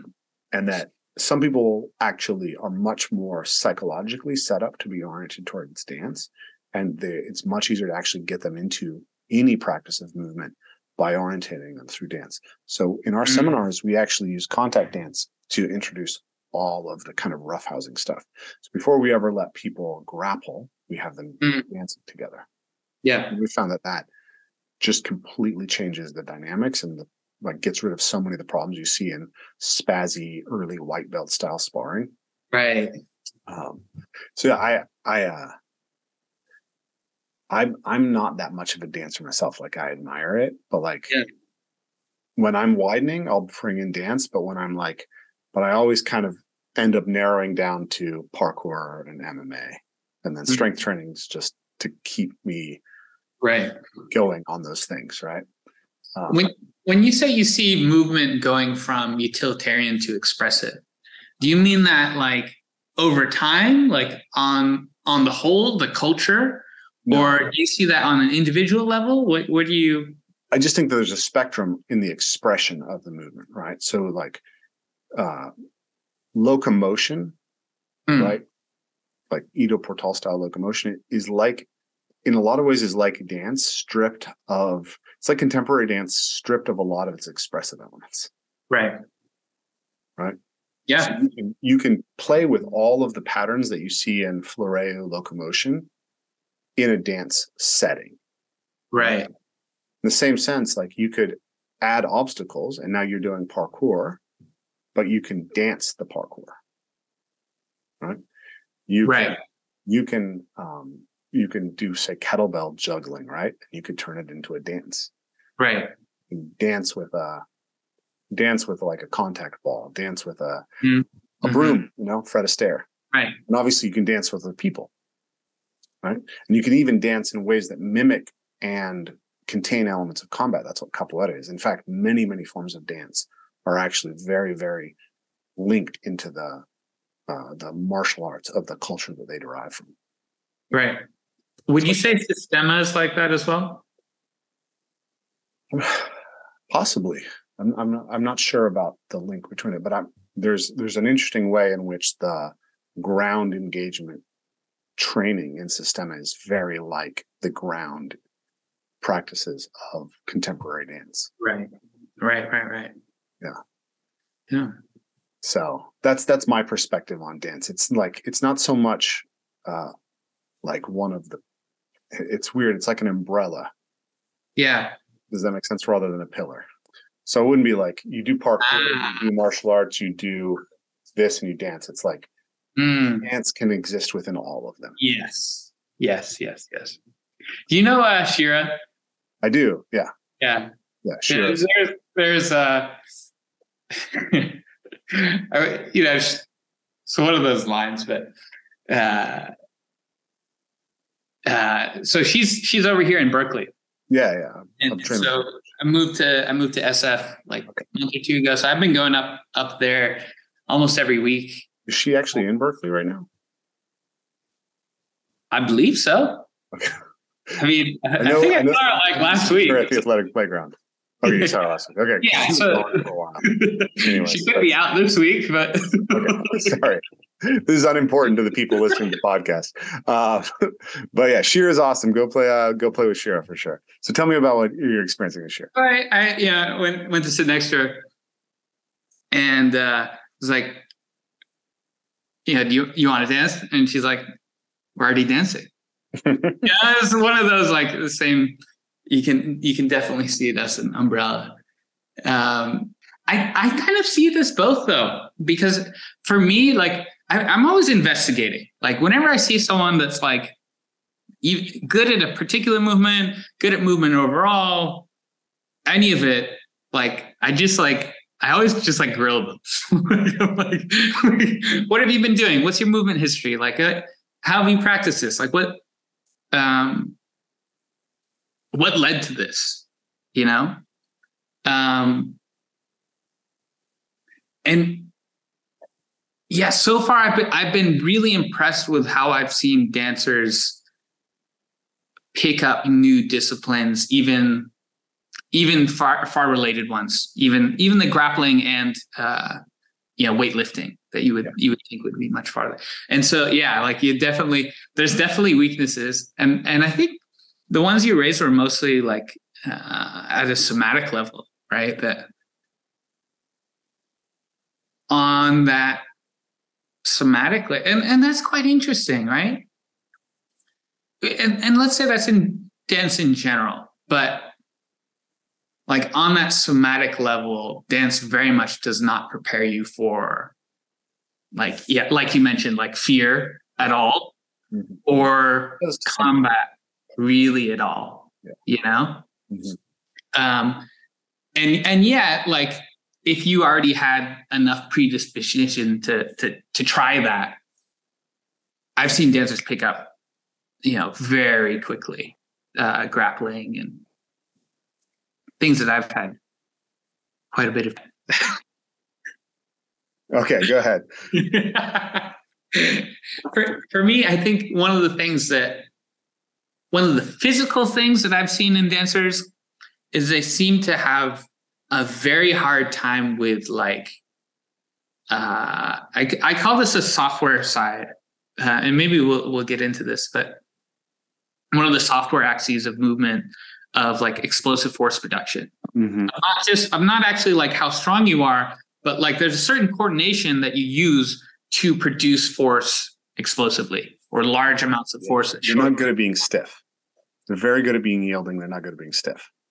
And I've found like, some of these very high level dancers, like, and they pick up these movements so fast, but to have the nuance of like the triple extension in like a clean, like somehow it escapes them, it's just because my theory is they've just never really had to do that, I think it might be actually, so you have positive transfer and you have negative transfer, right? Where you'll often, like gymnasts pick up many things really well, but one thing that's very hard to teach many gymnasts is actually to do a shoulder roll. Like a forward roll, like a judo. Yeah. As opposed to the way they do like over. They will return to the pattern of, and they're very, actually, like many gymnasts are extremely stuck in sagittal plane movements. Interesting. So, or they're very bad at off axis. Yeah. So I've struggled with this myself because I have a gymnastics background. Yeah. Learning to flip off axis. So like doing a corkscrew where your leg is, close to horizontal, super unnatural for me, right? Much more like get that leg straight overhead and do a full twist there. And I've seen that a lot in gymnasts. Gymnasts have absorbed a frame in which proper movement is done, basically perfectly sagittal, perfectly frontal, perfectly transverse, and you never mix them up. Yeah. And, trickers obviously have this much wider scope of planar movements available to them. And that can actually be weird for a gymnast to try and pick up. And so I think in the same sense, what you might be seeing, like, I haven't noticed this in dancers, but like in yogis are the least elastic and powerful people that you'll meet because they've literally turned off their stretch shortening cycle. And I think if a dancer is focused on yielding and that beautiful sensitivity and movements that they have, the type of tensioning that's associated with doing a clean might be contrary to them in the same way that doing a forward roll or a shoulder roll is contrary for a gymnast. I mean, one thing you'll see a lot, another example is the turnout, the foot turnout and the foot point. So, yeah, but I mean, most dancers have some level of ballet background. So like I've had some cirque athletes who I worked with who did parkour with me. And I had this one young woman who had a big dance background, and like every time her feet left the ground, they were perfectly pointed, right? So she's doing a vault, her feet are pointed, everything's pointed, and it's actually like inhibiting her ability to just move fluidly and powerfully. Right? Like she's not able to get into the plantar, slightly dorsal thumbs up position to hit the ground with power. Like arms, like gymnast arms, you'll see that kind of thing in dancers as well. They have very specific gait patterns that are based on grace and beauty and not speed and power. Right. So there is those kinds of negative transfer levels. Yeah. Would you say, So I think what Paul Quinn calls it is like this interference effect. Yeah. But would you actually say that you've seen some of these athletes that, let's say the transfer is so bad, like they have such a hard time with this new thing, that you think they would actually have been better off? They would learn that movement faster, or be able to do it better faster, if they had never done their sport before. For sure. I think that it's easier. It's often easier to teach a total novice to do a shoulder roll than a gymnast. And like people run, like it's not that, like it's harder to teach someone to run well who's been taught to run in a way that, like, really drilled for hundreds of thousands of repetitions. A gait pattern that's not effective in an actual athletic situation. Or a landing pattern, right? So like if you're used to landing in second position all the time, right? Like, I mean, think about how many times a ballet dancer will have landed like that.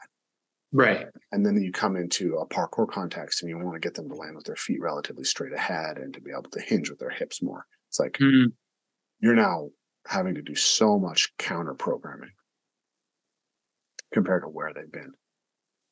Yeah, that's an interesting idea. I feel like people generally, I feel like that concept is like abused. How so? As an excuse for why you have to learn something the correct way, you know, and that's why you have to train with me, you know, like, I get what you mean. Yeah. You know, if you don't get you're grooving in the wrong patterns. You're not doing it. Yeah. But like, this other thing is, like, contemporary dance is not ballet, and it's also not like, swing dance. So right. when we say dance, like we're actually describing a lot of very different things. And so I think contemporary dancers are much more adaptable, high transfer than ballet dancers. Totally. I had a conversation when I was first starting thinking about all this stuff back in like 2006 at a regional gymnastics camp with a Cirque du Soleil recruiter. And I was talking about CrossFit had said that, like, gymnasts were the athletes who learn sports fastest. And he was saying, like at Cirque, what you have is you have athletes from all these different sub-disciplines that are just hanging out. And what will happen a lot is that someone will come up with a random movement challenge. Yeah. What he said was the athletes who were the best at solving random movement challenges were capoeiristas. Interesting. That's very interesting. Yeah. Yeah. That is certainly not, it's definitely not what I would have guessed that they would say. I mean, it's one guy's anecdote, but I thought about it for a long time. And I think there's some interesting reasons why capoeira is like a sport that has a lot of near donors to it. It has a musical interaction, so it donates to dance. Yeah. Right? It's alive, right? You have to throw, like, unlike gymnastics where you have a pre-planned tumbling line, you have to be able to do your acrobatics. Yeah. There. It's a amplification of complexity, right? So you're getting better at it by adding more and more complex moves. So you're getting that challenge to learn novel movement stimulations over and over again. It involves interaction with a partner. Yeah.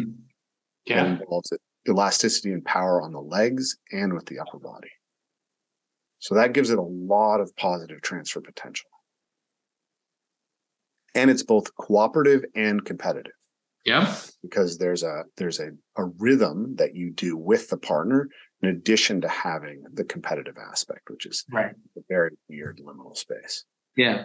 So I do like capoeira as one of the core disciplines. But I think the game is much more important than the patterns. Interesting. So I wanted to go to the motor learning stuff because we haven't really touched deeply on that. Your critique of movement culture has a lot to do with the motor learning perspective is kind of not up to date with the current science.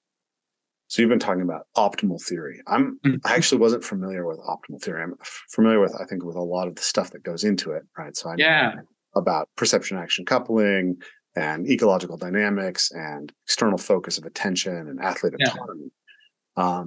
But I hadn't seen that framework of putting kind of all those things together.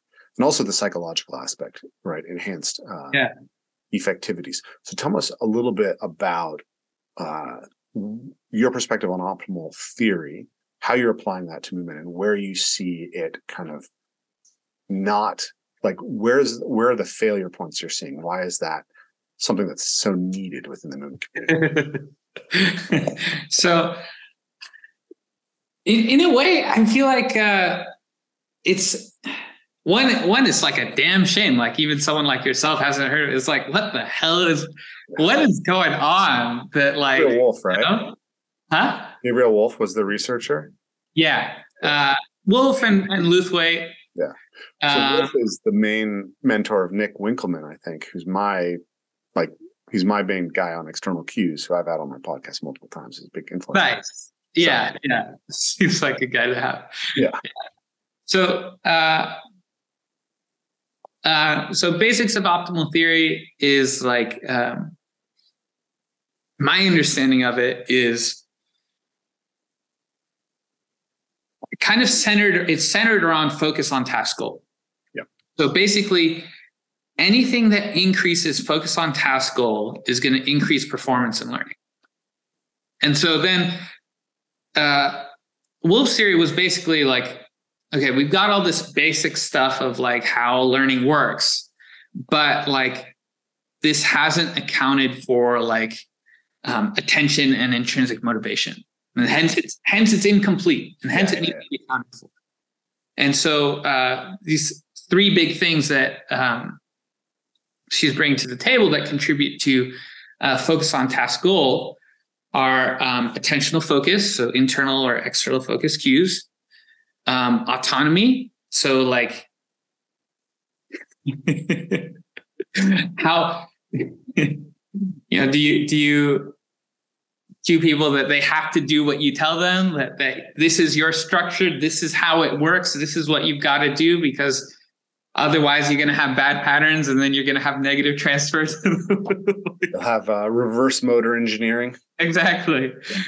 Or that like these are some ideas that you've had, but maybe they could come up with something better, right? And like this is a starting point, and this is more of like a playground of a framework for you to explore with, right? Like those are two completely different mindsets. So we have autonomy, yes, and then the third one is expectancies. Yep. So how well, and this was, I think for me, the most counterintuitive of the bunch. This was quite interesting for me. Coming from Ito, I can imagine why it would be. Yeah. Well, so there's an interesting thing here. And anyway, so the basic definition first, like expectancies is, you have a task, right? One of the studies that was quoted in the optimal theory paper was like a golf task, right? So I get two groups of people, and give them a club, and you say, okay, like you're gonna try to putt the ball or whatever, shoot it, hit it. I don't know what exactly distance they were doing, but you're gonna try to get the ball into this circle, right? Here's the hole. Try to get it within this circle, and then they had two different groups. So one of them, the circle was really big, right? So it's like, okay, this is an approachable goal, and so that group is thinking in their head their expectancy is better because they're told. Basically getting within that circle is good. Yeah. So if they're thinking, okay, I think I can do better than that, right? They're thinking like already they're expecting to do well. Versus the other group, they had a smaller circle, right? They were told like what is a good performance was a higher bar. They had to hit it within a smaller radius of this hole. And hence their expectancies were lower. They're thinking in their heads, I don't know if I'll be able to do that, right? Maybe I'm not good at this before they start. And so the group with the bigger circle, the higher expectancies, they had the same target, they had the same task, but the group that expected they would do better, essentially relative to the norm, actually did better. Yep. You know? And then so what happens is with any of the things in kind of optimal theory, like basically, if you do well on the task, that feeds back into the expectancies. Mm-hmm. So it creates this like virtuous cycle, they call it, of you do the task, you do well, so you have feedback. I know I can do it well because I just did it well. That increases your expectancies. And hence, that's going to further increase your focus on task goal. It's going to further increase your performance and learning. It's this great virtuous cycle. Versus the other way, you do the task, you do it badly. Now you have evidence you did it badly, so you're expecting to perform it worse. You do it again. There's less focus on task goal, probably because you're thinking about how bad you are. Mm-hmm. Self-conscious. Yeah, and now you do even worse again, and it's a vicious cycle now. Yep. So that's a pretty interesting one. And one of the things where I expect there's some complexity is there's so many high-level coaches and teachers, like Ido being one of them, that they completely they don't set they set the expectancies really low. Mm-hmm. Yeah, you come in and it's like, yeah, you try a handstand. They're not like, this is good. It's like, you'll be good when you can do a one arm for 30 seconds on each side. And until then, like, weaker than a mosquito's fart. Exactly. So, so I expect there's some sort of complexity with, there's so much of that's so common in really high level teachers that I wonder if there's some sort of exception there. Like if for most people it's worse if you give them like lower expectancies, but then you motivate some of them to keep going. Like I think, yeah, I mean, there's so many threads I want to pick up here. It's really fascinating conversation. So I actually do think that negative information, we're actually attuned to negative information more. So negative information has a higher salience and can have more impact on us. Right. So there is a way in which, when it's properly formulated, the negative is going to penetrate more deeply than positive. Right. So if it's well designed, a tool, right? Yeah. I was talking to my therapist this morning about the fact that I have extraordinary propositional memory. I can remember, like the date that England was invaded, right? 1067, right. Whatever. Nice. Like those things pop into my head really easily. What I don't have is very good episodic memory. So my wife's memory of her childhood is very rich and has lots of detail. My memory of my childhood is very vague. My memory of like 10 years ago is pretty vague. And so what I was realizing was that like it makes it hard for me to learn certain lessons because like I can't sustain a negative emotional frame for a long period of time. Yeah. And so a lot of what motivates people is like, get away from pain.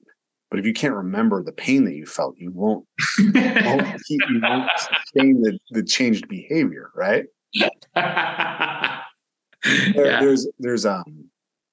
There's like research on this in rats and motivation, right? So you tie a spring to a rat's tail, right?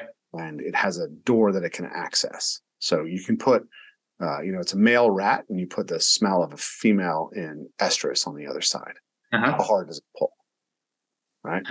Then you put the smell of a cat, right behind it. How hard does it pull? Well, the rat will pull the hardest when there's a fertile female on the other side and a cat behind it. Right? Best to have the carrot and the stick. Right.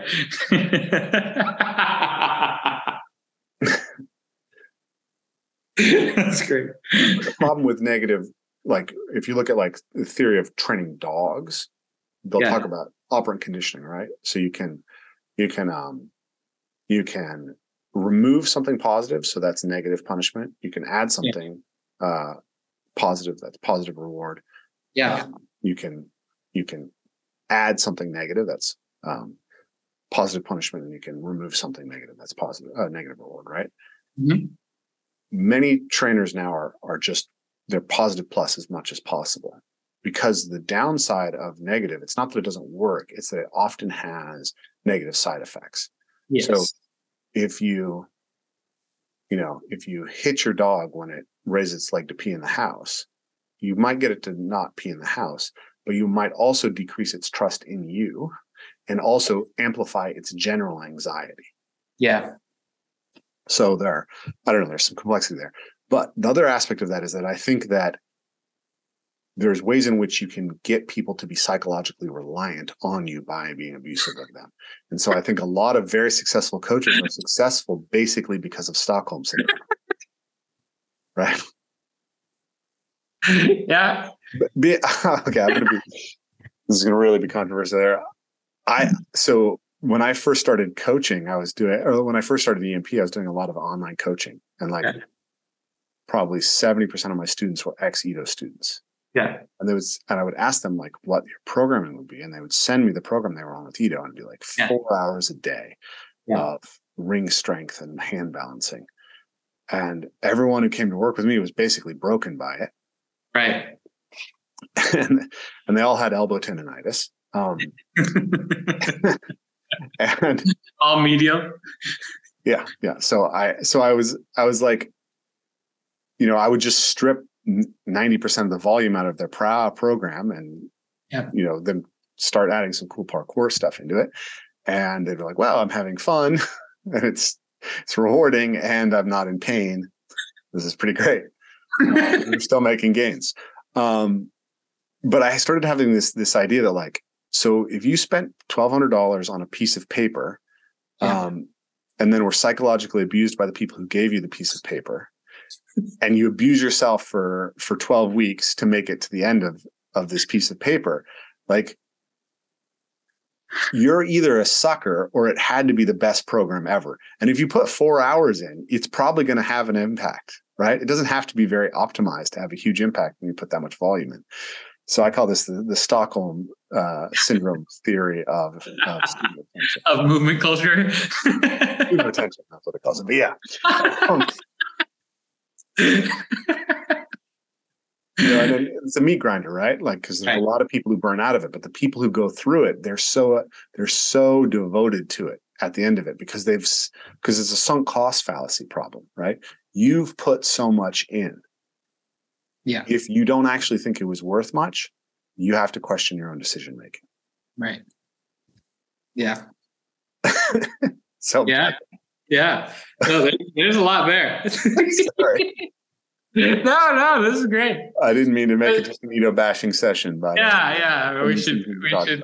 we like Ito. I actually think Ito is genuinely brilliant, and I feel like I've learned so much by disagreeing with Ito. Yeah. Like, I think he's like, because he's so articulate and so charismatic. Like I said, I did that quote earlier about it. It's your patterns, bro. It's like, yeah. That made me understand why I disagreed with it better, because he said it. Yeah. Yeah. And this is the way science goes generally, right? It's like we move further through the disagreements. Yeah, it's quantum processing. Yeah. So, and so this is like one of my critiques of how like movement culture teaching is structured, of like, it's very much not focused on autonomy. Like it's controlling language, right? So the controlling language just in the literature, like, is something you can actually study, of like, you give someone a cue. Sorry, the phrase "whore shoppers" is just like demanding to be expressed. Whore shoppers? Whore shoppers, never heard that one? That's no. Like people who train with other movement teachers. Okay. I haven't heard that one. Yeah, good one. Okay, go on. Yeah, so things like that, right? That would be controlling language. Yes. That would even be like meta controlling language, something like that. But like, so you give someone a task, and basically you give them the same task in two ways. You either say step 1, 2, 3, 4, 5, 6, you must do it exactly like this. Or like you can give them the same instructions, but like step 1, 2, 3, 4, 5, 6, these are ideas, right? And so that's the controlling language versus autonomy supported language.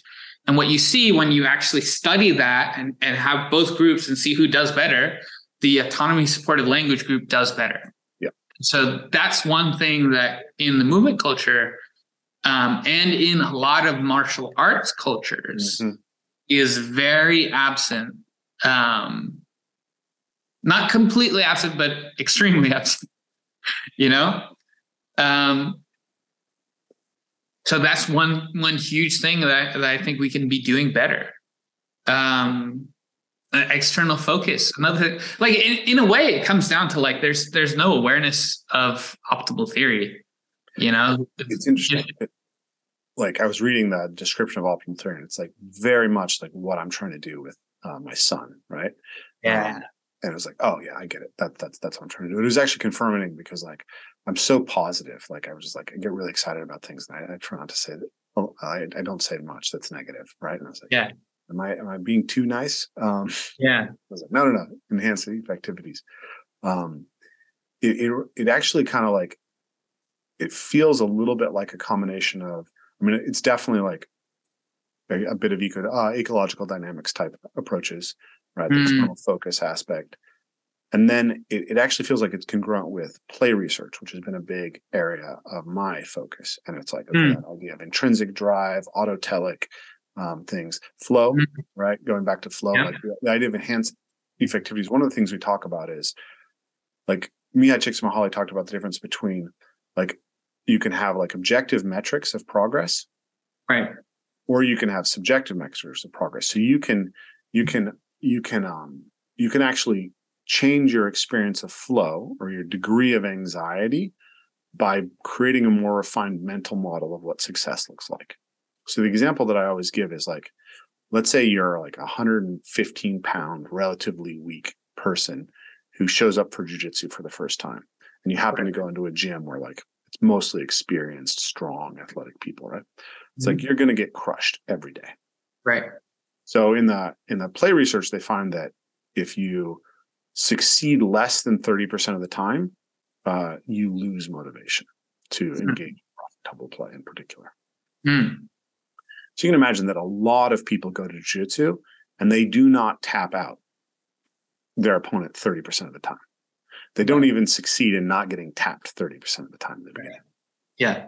Right. So if you make the objective just tap or be tapped, like there's going to be a huge group of people who are just never going to be, who are not going to be successful enough soon enough and are going to get burned out of the sport. Right. So what those people need is actually to adopt a mindset of small wins. Right. So Rafe comes over, he threatens the cross collar choke, he gets you in the armbar, does that every day. You're pissed off. So you say, okay, I'm not going to tap him, but he's not going to armbar me today. Yeah. Right. Right. Or he's only going to armbar, or he's not going to armbar me as many times. This is more likely. Yeah. Right. So it's like, okay. So I got tapped a bunch, but it went from 6 times to 3 times. Yeah. That's my win. Right. Yeah. 50% less tapping is my win. Yeah. Right. Or he had to go to the rear naked choke instead of the armbar. Right. And so that's the type of things you have to be able to adopt as wins. And I think so that's the psychological education of the enhanced effectivities. Yeah. And it also reminds me of like placebo research. I was listening to Lane Norton on Andrew Huberman's podcast, and he was saying that you have 3. They did a a research group where they had like 3 groups doing strength training, a control group, a control group doing nothing, a group on testosterone, and a group on mock testosterone. Yeah. And the group on mock testosterone improved almost as much relative to the control group as the group on actual testosterone. Yeah. So there's also research that shows like if you trick people into thinking they ran faster than they ran, they will actually run faster at the end of a training cycle, which is like, this gets to me. Yeah. Like how much do you want to delude your students, right? It was a hell of a thing. Yeah. So the placebo is, and so what happens though is if you think of it as placebo and you recognize the concept of nocebo, right? That we have the power to go in the opposite direction. A lot of this negative, highly controlling language is actually acting as a nocebo, right? All this like, oh, your movement patterning is broken. All those things, those are like, oh, if you keep running with your feet turned out, you're going to have terrible pain. Your knees are going to fall apart. Yeah. Well, yeah. Self-fulfilling prophecies. Totally. So I've been, so the virtuous and vicious cycle, right? So my son is 8 years old and he can do 15 pull-ups. He has a 19-inch approach vertical, 14-inch standing vertical. Wow. He can do an L-sit, press to a tuck plunge. He's getting very close to doing like a strict parkour climb up. Yeah. He can do double kongs. Wow. He's done an 8-foot wall run, and he can do backflip to backflip on the trampoline, front flips. And so it's very interesting because I've been taking him to the Ninja Gym for a long time, and we were doing parkour classes with him, and he wasn't really enjoying it. So we dropped him from parkour classes, and we just took him to open gym. So he had total autonomy. He could determine his time. Yeah. And then slowly I started just saying, here's a challenge. Do you want to try this? And like, there were times when he was like really mad at me for challenging him because he felt like I was forcing him to do something. And every time I would say, it's just a challenge. Like you can do it or not do it. Yeah. And like, so we went through multiple cycles of like me inviting him into stuff, him feeling like it was an expectation, and me having to tell him there was no expectation. He can choose to do whatever he wants. But then over time, it's like, he comes up to me in the gym and says, hey, Dad, can we work on something? Nice. Right? Like, let's go work on this. I want to get my level 3 climb. Right. And so he's selecting to have me coach him. And when we do that, external focus of attention on the skills, right? He's doing backflips, look at the wall, grab your legs. And tons of feeding him positive. Every time, like one of the big things you see is that he'll self-select like a very strict criteria of success. And I'll have to be like, no. Actually, what you did was really successful, even though it wasn't exactly what you set out to do. Nice.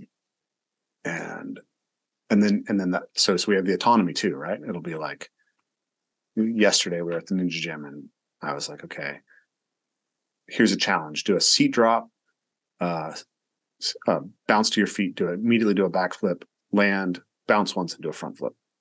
Nice. And then he just gets to choose whether he wants to do it or not. And then it's like, oh, does that sound interesting? Would you like to try that? And it's like, okay, I'm dialed in. So I really like that framework. And I think it's really interesting. The flip side I wanted to touch on is, so my daughter is 10 years old and I try to approach things the same way with her, but she has this problem, which is that her brother is learning faster than her, even though he's younger than her. And she sees him getting a lot of praise and attention for how skillful he is. So she's actually, she can do 12 pull-ups, right? But the fact that like almost none of the adults she's around and none of the children she's around can do 12 pull-ups is completely irrelevant to her because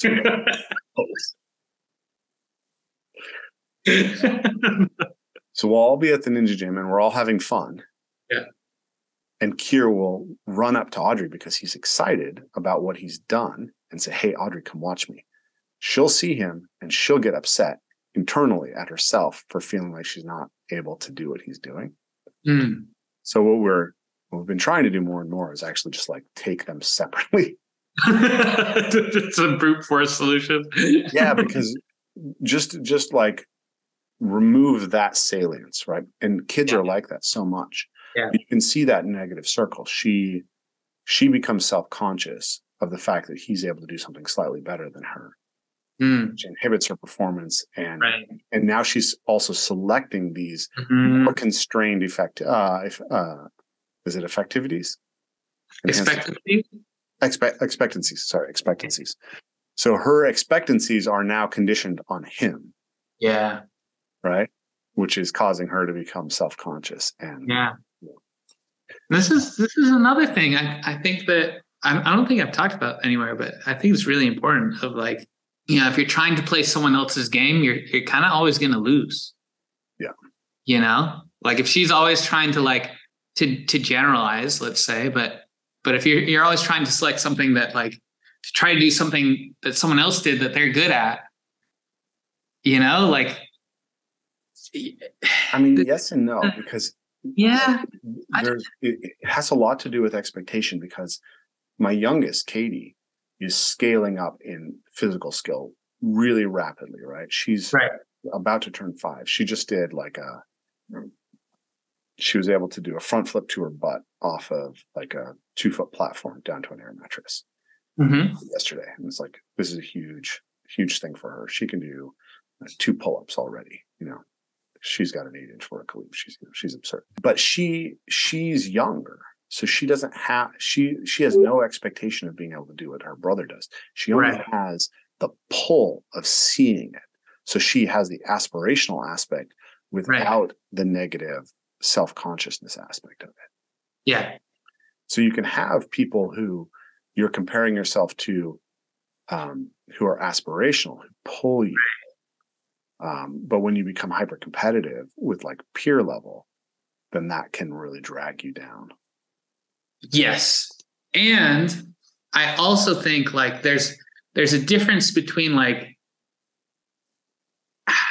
that pull can also be like, if that pull is towards someone else's strengths and someone else's inclinations rather than your own. Yeah. You know what I'm saying? I do know what you're saying. I mean, I think it's interesting. So I think that's part of what we're struggling with my oldest daughter, is she's just not as motivated by sport as my 2 younger children are. Right. So she's very good. She's very athletic naturally, but it's just not as exciting for her. And because my son is more excited than her, he does more of it, and he does it at higher intensity. So if we go to the ninja gym, Kier's he's going to be playing as hard as possible with complete focus the entire time. Right. And Audrey is not going to be, right? And then she's upset with herself because she doesn't achieve the same things, but it's like, it's not because he's not necessarily more talented just like in a physical sense. It's much more about a motivational frame. Yeah.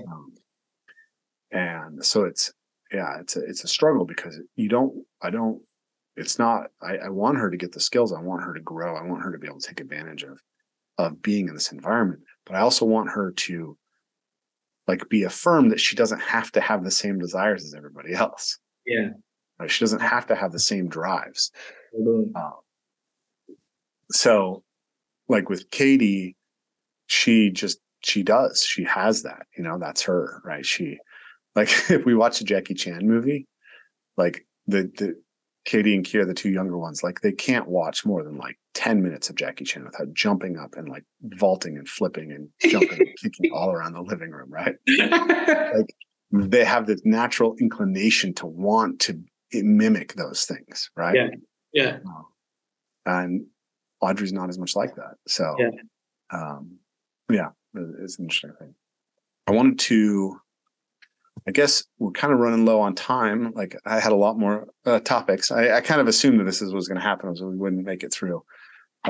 most of the topics that I had because it would go in lots of other directions. But I did want to talk about volume. One of the things that you have talked about is the secret to what makes the sauce of movement culture and excellence is just volume. Yeah. So I think this is interesting because I also enjoy the work of Philip Chubb. I'm sure you know Philip Chubb from Mindful Mover, right? Yeah. So Philip is basically the anti-volume guy. How can I get rid of as much volume as possible? Yes. And I think there's actually really important insight in that. Like, how do we address the minimal effective dose? But ultimately, I think for skill work, there's no way to get there faster without doing more until you're doing more to the point that your body can't handle it. Right. So tell me a little bit about your approach to volume and how you experienced it with movement culture and how you think we can intelligently approach that. And I also want to address just with as far as like the minimal effective dose. Maybe we'll come back to it. So minimal effective dose, I think, is a really, really valuable concept to think about in becoming a minimalist, a generalist as well, right? But yeah, we can come back to that. Yeah. Well, okay, but now maybe not. You piqued my interest. I can't stay away. Okay. So there's something like one of the things I find, because I used to be like very into this whole like Tim Ferriss, Pareto principle, minimum effective dose, like that whole line of thought. In a way, for me, and both what I've seen in other people, as intelligent as it sounds, I think it leads to a very stagnant mindset. If you're always looking to do less, to get more out of less. Yeah, I get what you're saying. It puts you in a different place because I think one of the things like, say you can do 20% of the volume and you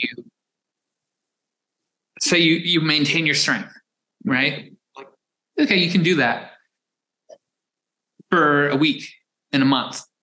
But now what happens after 6 months, right? Like that was enough volume to maintain for a short period of time, maybe over a longer time. Now you're actually starting to go backwards. And then what happens? You have an injury, you have a setback of whatever kind. And now you didn't have this habitual volume. Your body wasn't used to it. And now you have a big significant drop in physical capability. And then it can become really hard to get anywhere near back where you were, you know? Yeah.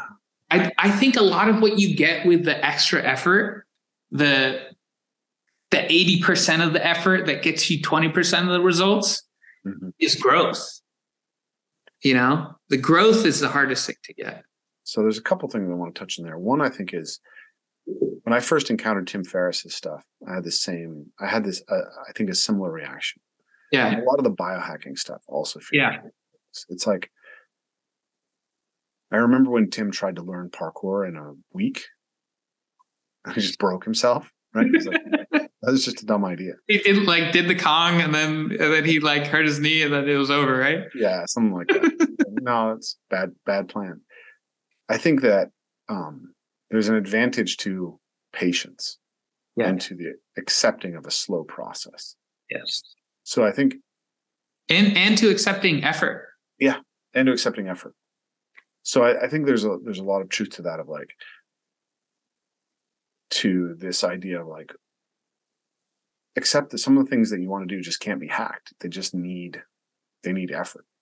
Yeah. And I also think this comes to the 80-20 rule, right? So if you want to be the best in the world at something, like on some level, you want to find all the 20% that get you to 80, and you want to sort of like stack those as much as possible. Right.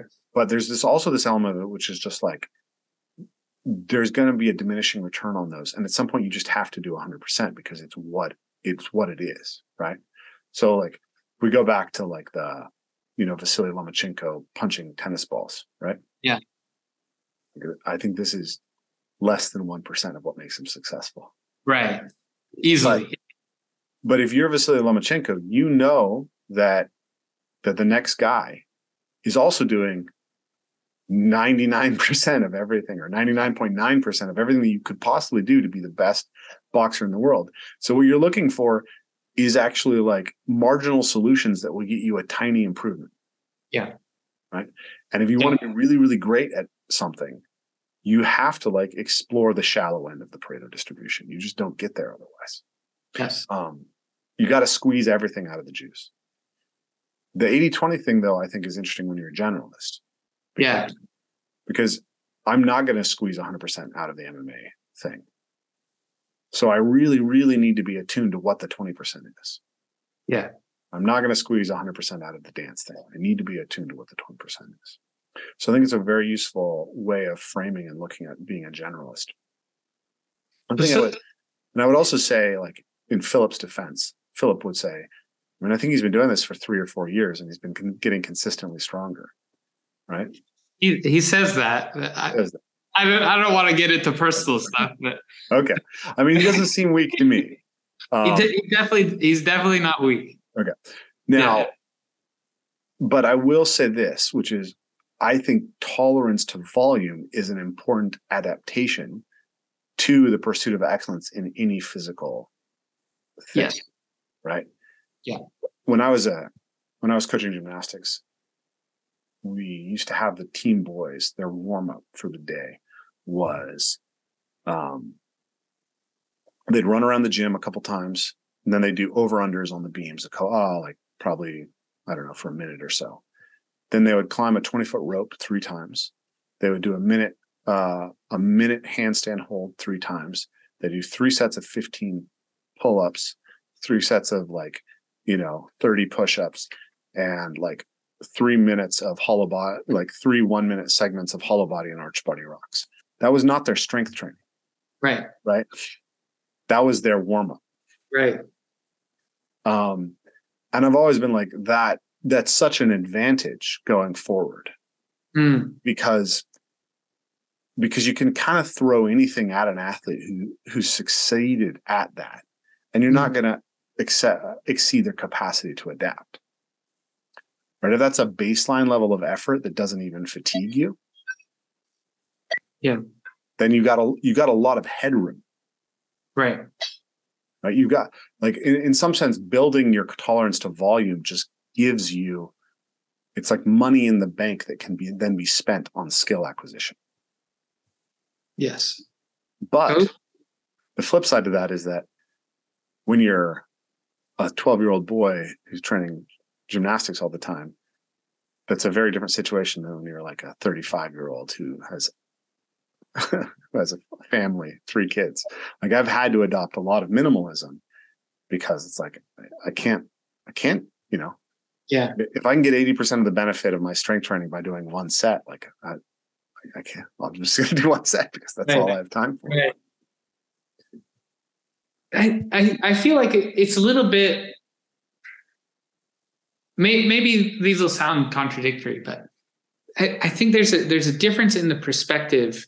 Like you say, it's so much more tempting as a generalist to start looking at where can we find this 80-20, right? We can't even get close to the 100% of one thing, especially if you have a job and especially if you have a family and a job. And now if we want to do all of these things, now we can't do 500%, right? We have to cut down somewhere. Yeah. But for me, maybe this is more of a life philosophy than a training thing. But for me, I find a lot more value in thinking of doing what I can and knowing the value of the things rather than what can I cut away because it's too much effort, and doesn't seem to be getting me the enough reward or enough result. So, yeah. And I think there's something that naturally comes out of like this sort of craftsmanship's process of refinement of, say maybe you're training parkour 5 hours a day, maybe you're training 1 hour a day, whatever. But as you're doing that, you could be the dumbest guy, right? As you're doing that, you're going to figure things out that work better or worse, you know? And you're going to refine that process. That process is going to get better. And a lot of those things you will figure out or very slowly or not at all if you're doing 20 minutes every fourth day, because that's optimal for your tendons, you know? To go back to the AI kind of computer engineering thing, what you're talking about is basically like, you need more iterations. You need more iteration cycles. The more iteration cycles you put in, basically the faster you're going to progress. Which is, I mean, like there's a level on which that's true. And then there's also this problem, which is that the body has a physiological limit, right? And what happens a lot, and like, I was listening to you talk about this and I'm like, oh man, most people don't, you know, are not even near overtraining. And maybe for most like novices, that's true. But like, I've seen so many parkour athletes. Like, I would say that 90% of the injuries that I see are directly caused by overtraining. Right? You tear your Achilles because you didn't rest properly. You get elbow tendonitis because you didn't rest properly. And I've seen over and over again this sort of athletic trajectory of like, start training, get passionate, get really good, really, really fast, huge volumes, get an injury, regress, start putting the volume in, get an injury, regress, you know, over and over and over again. I mean, that was my experience. Like I went from, you know, basically a novice of parkour at 25 to, you know, pretty high level parkour athlete at 27. And then like 28 to 30, I had 2 back spasms, a neck spasm. I tore ligaments in both my feet. I subluxated my cuboid bone. I retore my rotator cuff, and I tore my Achilles tendon, and then I suffered a high ankle sprain. There's not a lot of progress between 27 and 30. It was pretty shit. Then I was able to like slow myself down.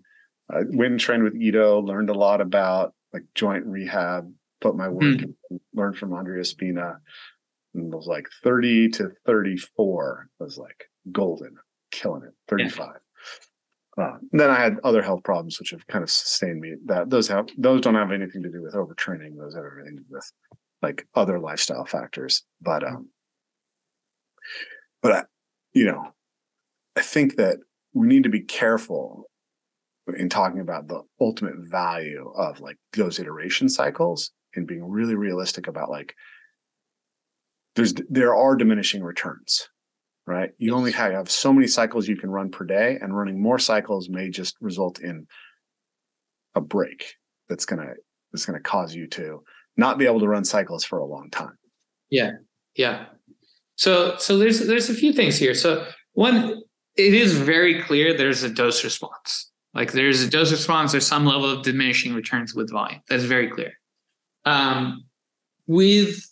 I've actually just been doing tons of research into strength training volume in particular. And so how much do we progress with different amounts of volume? And actually, it's shocking the number of studies that haven't shown at least a statistically significant difference between, say, like 1 set per exercise and like 3. If you're doing them, you know, say 3 times a week. So, you know, that's there. Like the 1 set per exercise at a quality intensity is a very powerful thing. You know, potentially, yeah, if you had that 80-20 mindset, you could start with that. Like even 1 set could be very beneficial. I've had some really good progress doing workouts entirely composed of 1 set. Yeah. It can be quite good. And so that's mostly in untrained people. And then so you can speculate that in trained populations, you need more volume. It's not super clear to what extent that is or where that is. still reading. I've been digging. My backpack is like, I should show you. It's literally, it's like filled with all these. There's like literally like half of them. So, I'll keep reading more, and maybe my perspective will change as I read more and more of these studies. But it also doesn't seem to be clear that there's an upper limit for where you don't get any further progress. Interesting. And so I think that really depends on modality. Like, so I was looking at there was a paper that came out about the health impacts of walking. yes. Right. This found there's extremely sharp slope of health increases from 0 steps to 8,000 steps per day. And Yes. then like 8,000 to like 12,000, the slope is a little bit shallower, but still good. Right. And then it gets even shallower, but like it goes all the way out to 24,000 steps per day. And the slope is always upward. There's no inflection point where you're actually walking too much. Right. But if you look at elite sprint coaches, like they will often tell you, you just cannot put 100% effort out in a sprint within 72 hours of a previous all-out sprint. So like the maximal value of like 100% sprinting that you can do per week is 3 sessions. Yeah, but then you also have high level, like who's the guy from the volume video I was talking about? Like guys like John Bruce, right? Olympic weightlifting is, I would say, just as power dependent as sprinting. And he's every day, twice a day, right? You have the whole Bulgarian method, like. Yeah, I think that one is definitely PEDs. I don't think you can sustain that with that. So this is a funny thing that when I posted that video, I thought there was going to be some like significant pushback there, and no one really picked up on that. But yes, like that is one of the potential like complications of like, okay, well, he did have an enormous amount of success. The Bulgarian method, Ivan Abadjiev, John Bruce, and that whole system of things. But they also had a ton of like steroid allegations, so it's. Yeah. I mean, we know that everyone in elite sport is essentially on PEDs, or at least the majority, in my opinion. I think there's a number I was seeing around like 30%, but it's certainly significant. It's significant. Yeah. I would suspect it's more like 80%. I think you're if you're not on any kind of PEDs. Yeah, I'm more optimistic, but but I think there's some of these programs that we have to like, consider whether they're only possible with PEDs. It's true. Yeah, it's true. I was reading this really beautiful article about speed skating, and he was talking about like, in his perspective, you just basically can't overdose the aerobic system. So like in his off season, the speed skater would train like 5 or 6 hours of aerobic work. Yeah. But my experience, what I've read, like when you're accessing higher threshold motor units, when you're sprinting, when you're doing these things,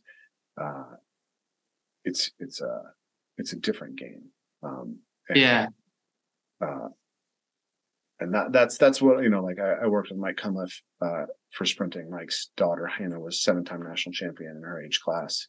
We had Tatum Taylor, I think, on our team that year, who was the 3rd fastest 16-year-old in the country. 10:32. Oh, shit. 100-meter time? Yeah. Jesus. 10:32 at 16. Jesus Christ. Yeah, 27-foot long jumper. So it was good. It was a solid team, right? Yeah.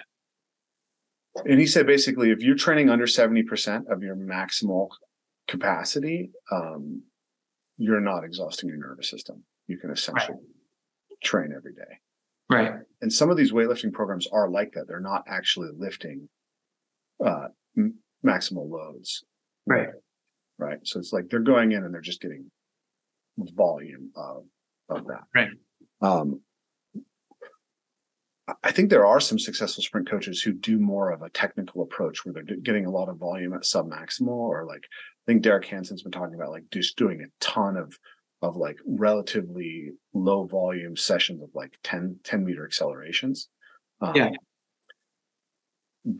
yeah, the kind of most of the successful coaches that I know of or that I've been around or talked to in the sprint world are like, volume is very dangerous for sprinters. It's very easy to saw sprinters on volume. And also people who are great at sprinting don't tolerate volume well. People who are naturally good at sprinting have a very easy time accessing higher threshold motor units and become exhausted very easily.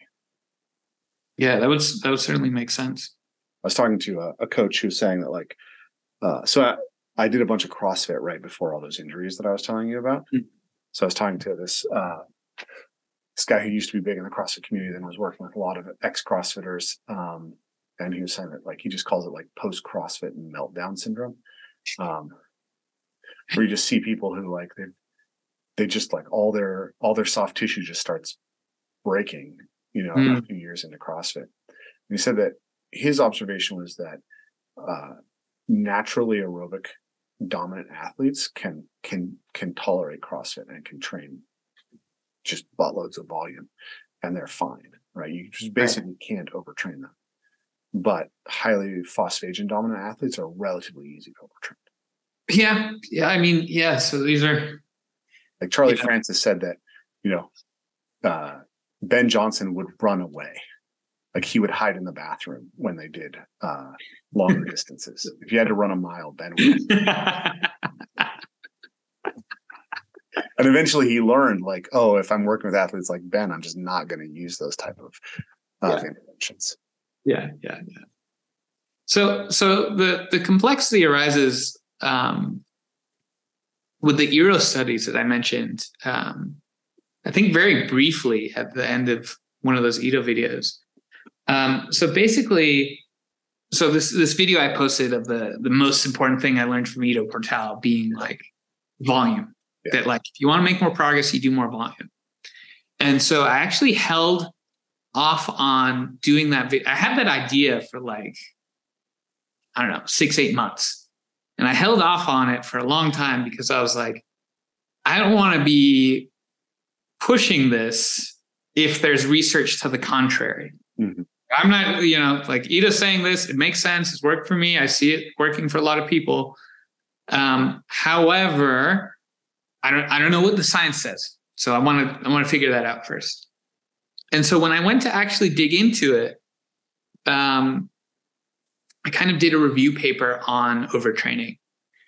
And it's very interesting, the research. Mm-hmm. So first of all, like, it's very hard to define like what overtraining is. Yeah. So there's like a few different definitions. So there's like, there's functional overreaching, mm-hmm. and there's non-functional overreaching, and then there's overtraining syndrome. Like, so these are like, this is kind of like the more classic categories, right? And so some of the early ones are easy to define. So functional overreaching being like, you kind of, so basically any of these, you're kind of seeing a increase in fatigue, a decrease in motivation, and most critically, you're seeing a decrease in performance with significant amounts of training volume. Yeah. This was me yesterday. Huh? This is me yesterday. I had, I guess, 6 sessions in 8 days, right? Yes. So session 1 was great. I hadn't trained in 14 days because I got sick. Right. Such a good session. Session 2, kind of fatigued when I arrived, wasn't as excited, but once I warmed up, awesome session. Session 3, these are all parkour sessions. Yeah. Third session, same story as the second session. Progress. Finally get the skill that I've been working on for the last 6 months, right? Nice. Or last 3 months. So then I was kind of fatigued feeling, but my HRVs looked good. And so I was like, oh, I'm going to go in and do a strength training workout Monday. Yeah. And it was good. I was stronger.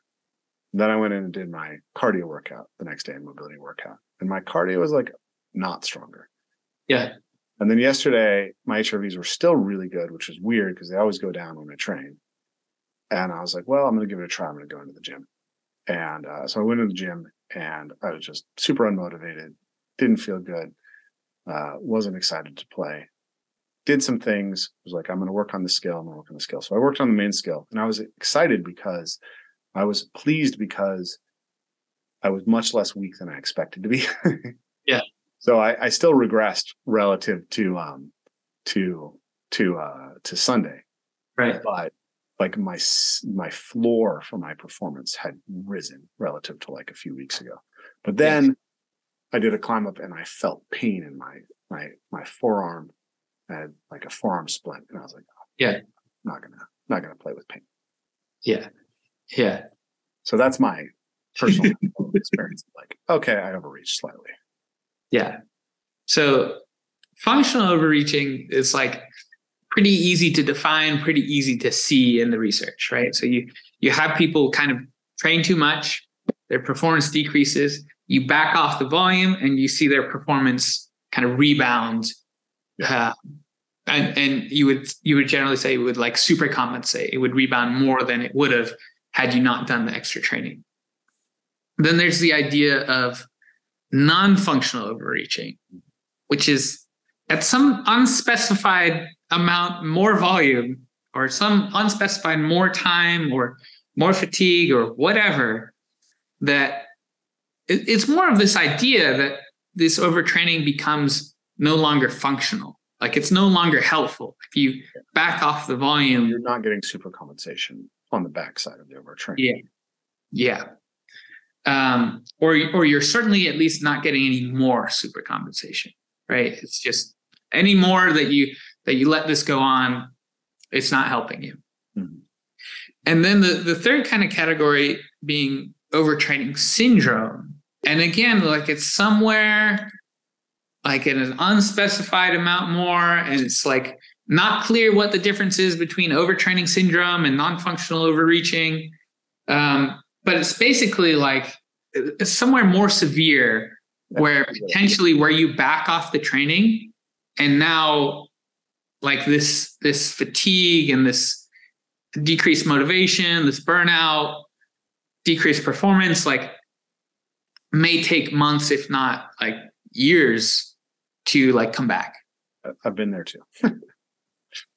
So it's very hard to define it. And one of the problems with things like this is like, it's not ethical to like do this to people, right? You can't get a study and say, all right, let's get everyone overtraining syndrome and then let's see how long it takes, right? So no one does it. And hence it's not well understood.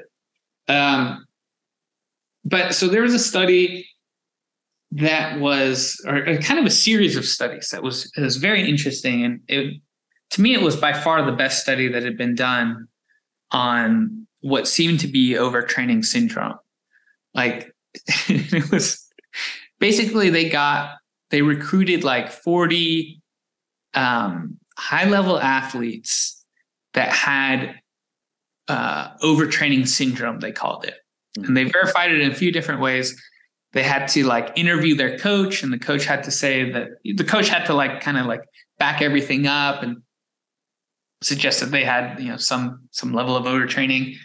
And then they also did this thing I thought was funny. They weeded out, they actually called them in the paper like false athletes, which they defined as people, I think, training like less than 3 times a week for like 90 minutes a session, something like that. So they had to be training like a significant amount.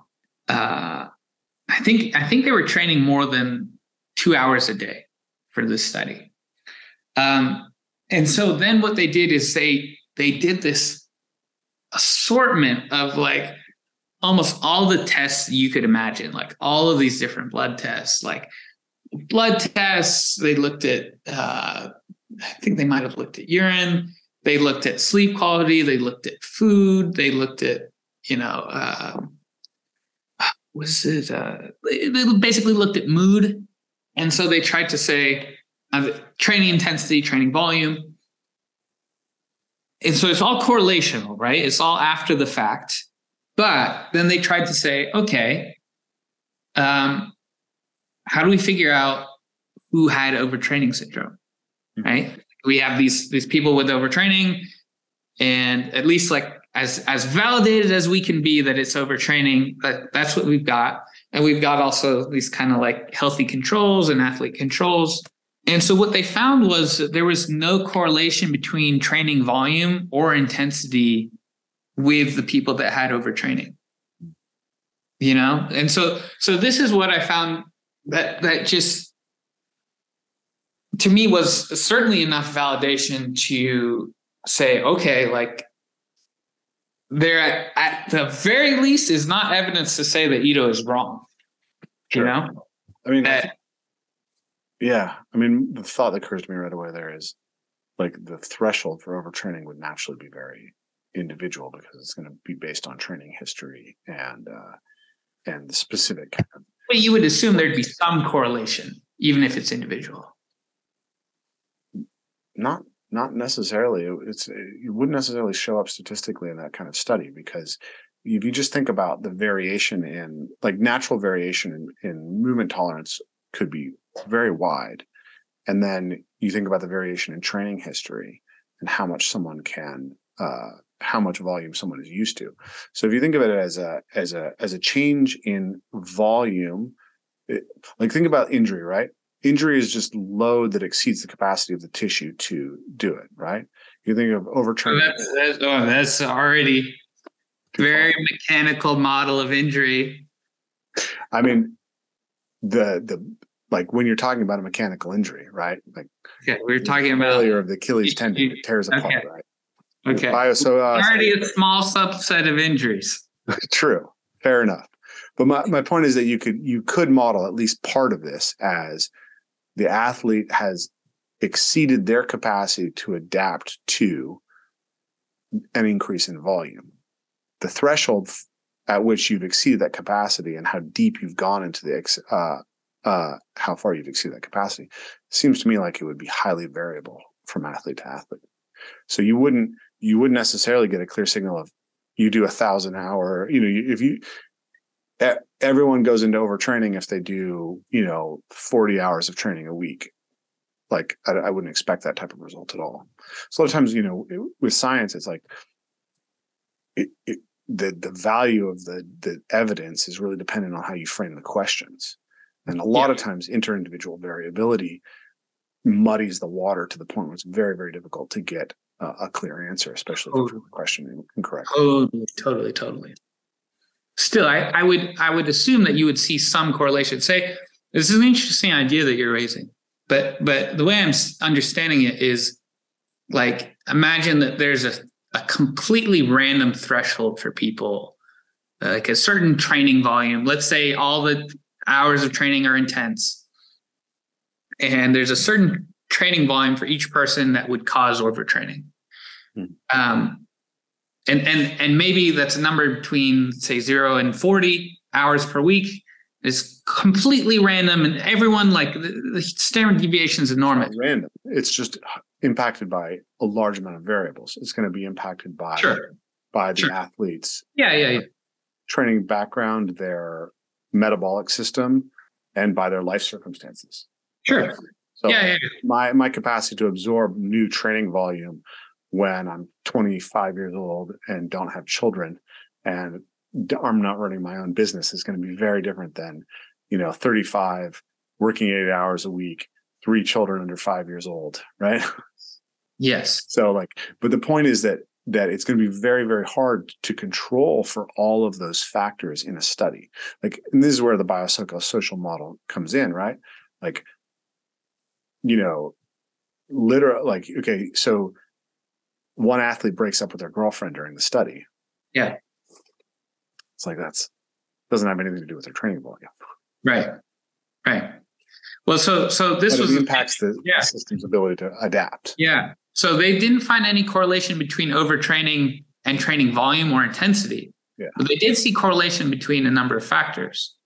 But also, so whether we imagine that a number of variables contribute to overtraining or if it's totally random, you would still see some correlation between. You should still see that. Again, like you're saying, I think it's going to depend on the statistical power of the study. Yes. It might not be powered enough in a sample of 40 people. That's totally fair. Yeah. But so what they did see correlation with that you were kind of touching on, they saw correlation between incidence of overtraining and 5 factors. Yeah. So they saw self-reported sleep quality, concurrent hours of like cognitively stressful activity. So like basically like work. Yeah. Self-reported sleep quality, concurrent stressful hours, total calorie intake, total carb intake, and total protein intake. I believe those are the 5. I'm still here. Yeah. So they did see these correlations. It wasn't that they didn't see any correlation between anything in overtraining and it was totally random. But those are all factors that have more to do with recovery than how much they were training. And so that's why they retermed overtraining, they recoined it as paradoxical deconditioning syndrome.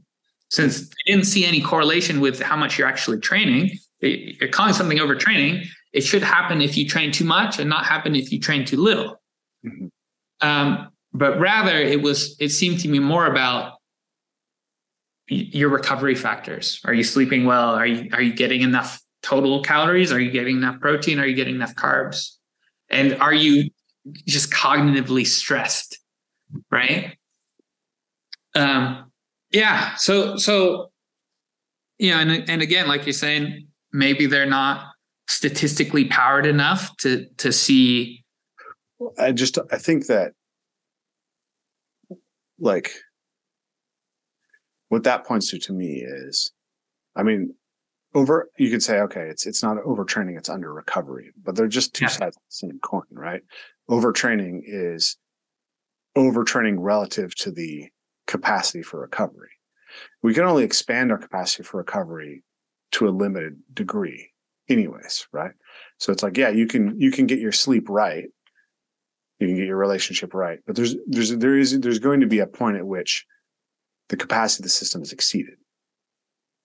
Now, what it sounds like to me is that my conclusion from that study would be that the primary factor that were found in inducing overtraining were those factors that injured recovery. But the recovery is injured in relationship to the training stress. So would those athletes have become overtrained if they weren't training? So yeah, this is the thing now. So again, like they're two sides of the same coin, but they're not. So first, like with the studies in particular.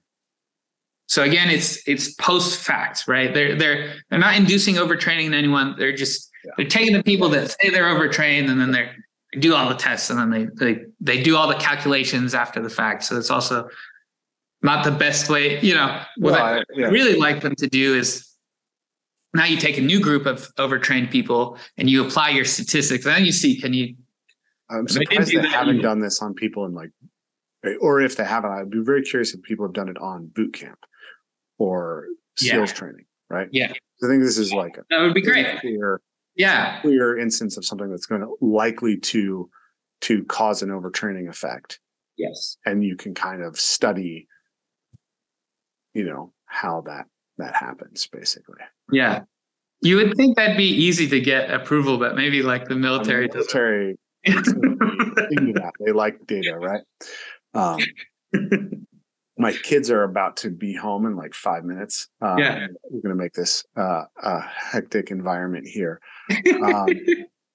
So really quickly, like one of the things, this has been like, I met Ido in 2011 and I trained with him in 2012.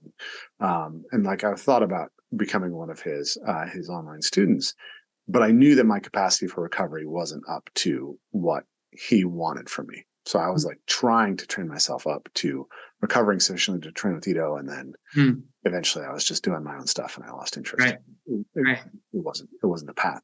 But then I worked with all these students of Ido's.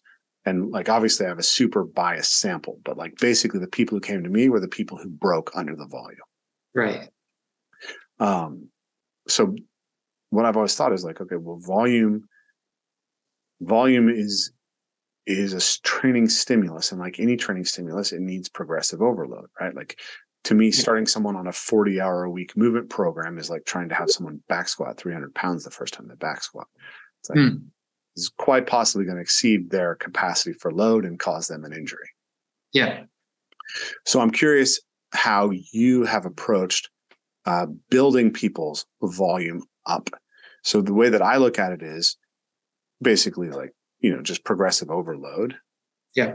Plus addressing those recovery aspects, right? So if I want an athlete to handle more volume over time, I need them to improve their sleep. I need them to improve their nutrition. I need them to improve their relationship and work status. And I actually believe strongly in cultivation of the aerobic system as essentially expanding the capacity for recovery. Yeah. So, I'm curious if you have any other refinements on that kind of perspective. I think I do about the same. There you go. I think we're on. So I think you said that your students usually train with you for 7 days a week, 7 hours a week. It totally depends. But that's the kind of like the max that someone's coming to work with you to start with. Again, totally depends. Okay. Yeah. Because that would be like, if you never see anyone dealing with overtraining in 7 hours, and you're like, okay, well, at least I have this baseline. Right. That's a volume that I can get people into. Yeah. And they're going to go for it. Right. Like when I had parkour students who are training 90 minutes with me 3 days a week, never had an overtraining issue with any of those students. Right. I feel pretty safe starting at that level of volume with any incoming student. Yeah. But I wouldn't feel safe starting most students at 20 hours a week. Yeah. I mean, it depends a lot, right? Like, and well, I guess maybe this is a difference. For me, I don't really think about it so much from a physiological perspective, actually. For me, it's all about the psychological perspective of what can you maintain what can you maintain motivation for, and so all the factors, the sleep, the diet, I tell people all that, right? Those are things that like, they're going to be helpful, They're gonna help you tolerate more volume. They're gonna help you adapt better to the volume you have. Like it's just good, I think my bias is physiological because that's my those are my limiting factors. Like motivation has never been a problem for me in relationship to my practices. Yeah. As soon as I feel good enough, I'm incredibly hungry for my practice. Right. Aspects have been hard. Yeah. So it's not normal. Like lots of people struggle with motivation. Yeah. To some extent, I think everyone does, because there's always like, there's easy things to do. And especially with the movement practice, there's so much variety. It's not like you have to we're not doing like Bulgarian style Olympic weightlifting every day. Right? Like you maybe do your Olympic weightlifting twice a week. You'd be training 4 times a day and you just only do Olympic weightlifting twice a week. Like it's right. Like you're doing all this work, you're doing all this balance work, the handstands, like when your wrists adapt to the volume, like the muscular demand of a handstand is actually quite minimal. You do tons of that time every day. Like, Dance. Like there's ways to dance that are very demanding. There are ways to dance. Really demanding. That's my best. So like the eccentric exactly. Parkour is extremely high load. Yes. Yeah. So maybe that's more of a factor for you. But even like parkour, right? There's ways you can do. Yeah, I mean, you can balance on that. I was gonna say, I was like, the rail work is, you can do that all day. Slackline, you can do that. Yeah. I've been slacklining at the Ninja Gym. Yeah, this is a really fun conversation, Bren. Yeah, time flew by. We went 45 minutes over the scheduled time. That didn't surprise me. I expected that you and I would get along like firecrackers talking about this stuff. So I'm sure we'll do it again. TheMovementCult.com is where people can find you. Just Bren Vizirolu. Actually, yeah, Vizirolu. Yeah, I'm impressed. Actually, GLU at the end. For anyone who wants to find you on Facebook, we'll add it, or on. You're on YouTube and Instagram? YouTube, Instagram. I have a TikTok now too. I just haven't told anyone about it. We can't promote TikTok on this channel. We're not supporters of the CCP. So we'll delete that. So, anyways, people know where to find you. I look forward to future chats. Sounds great, Ray. Great talking to you.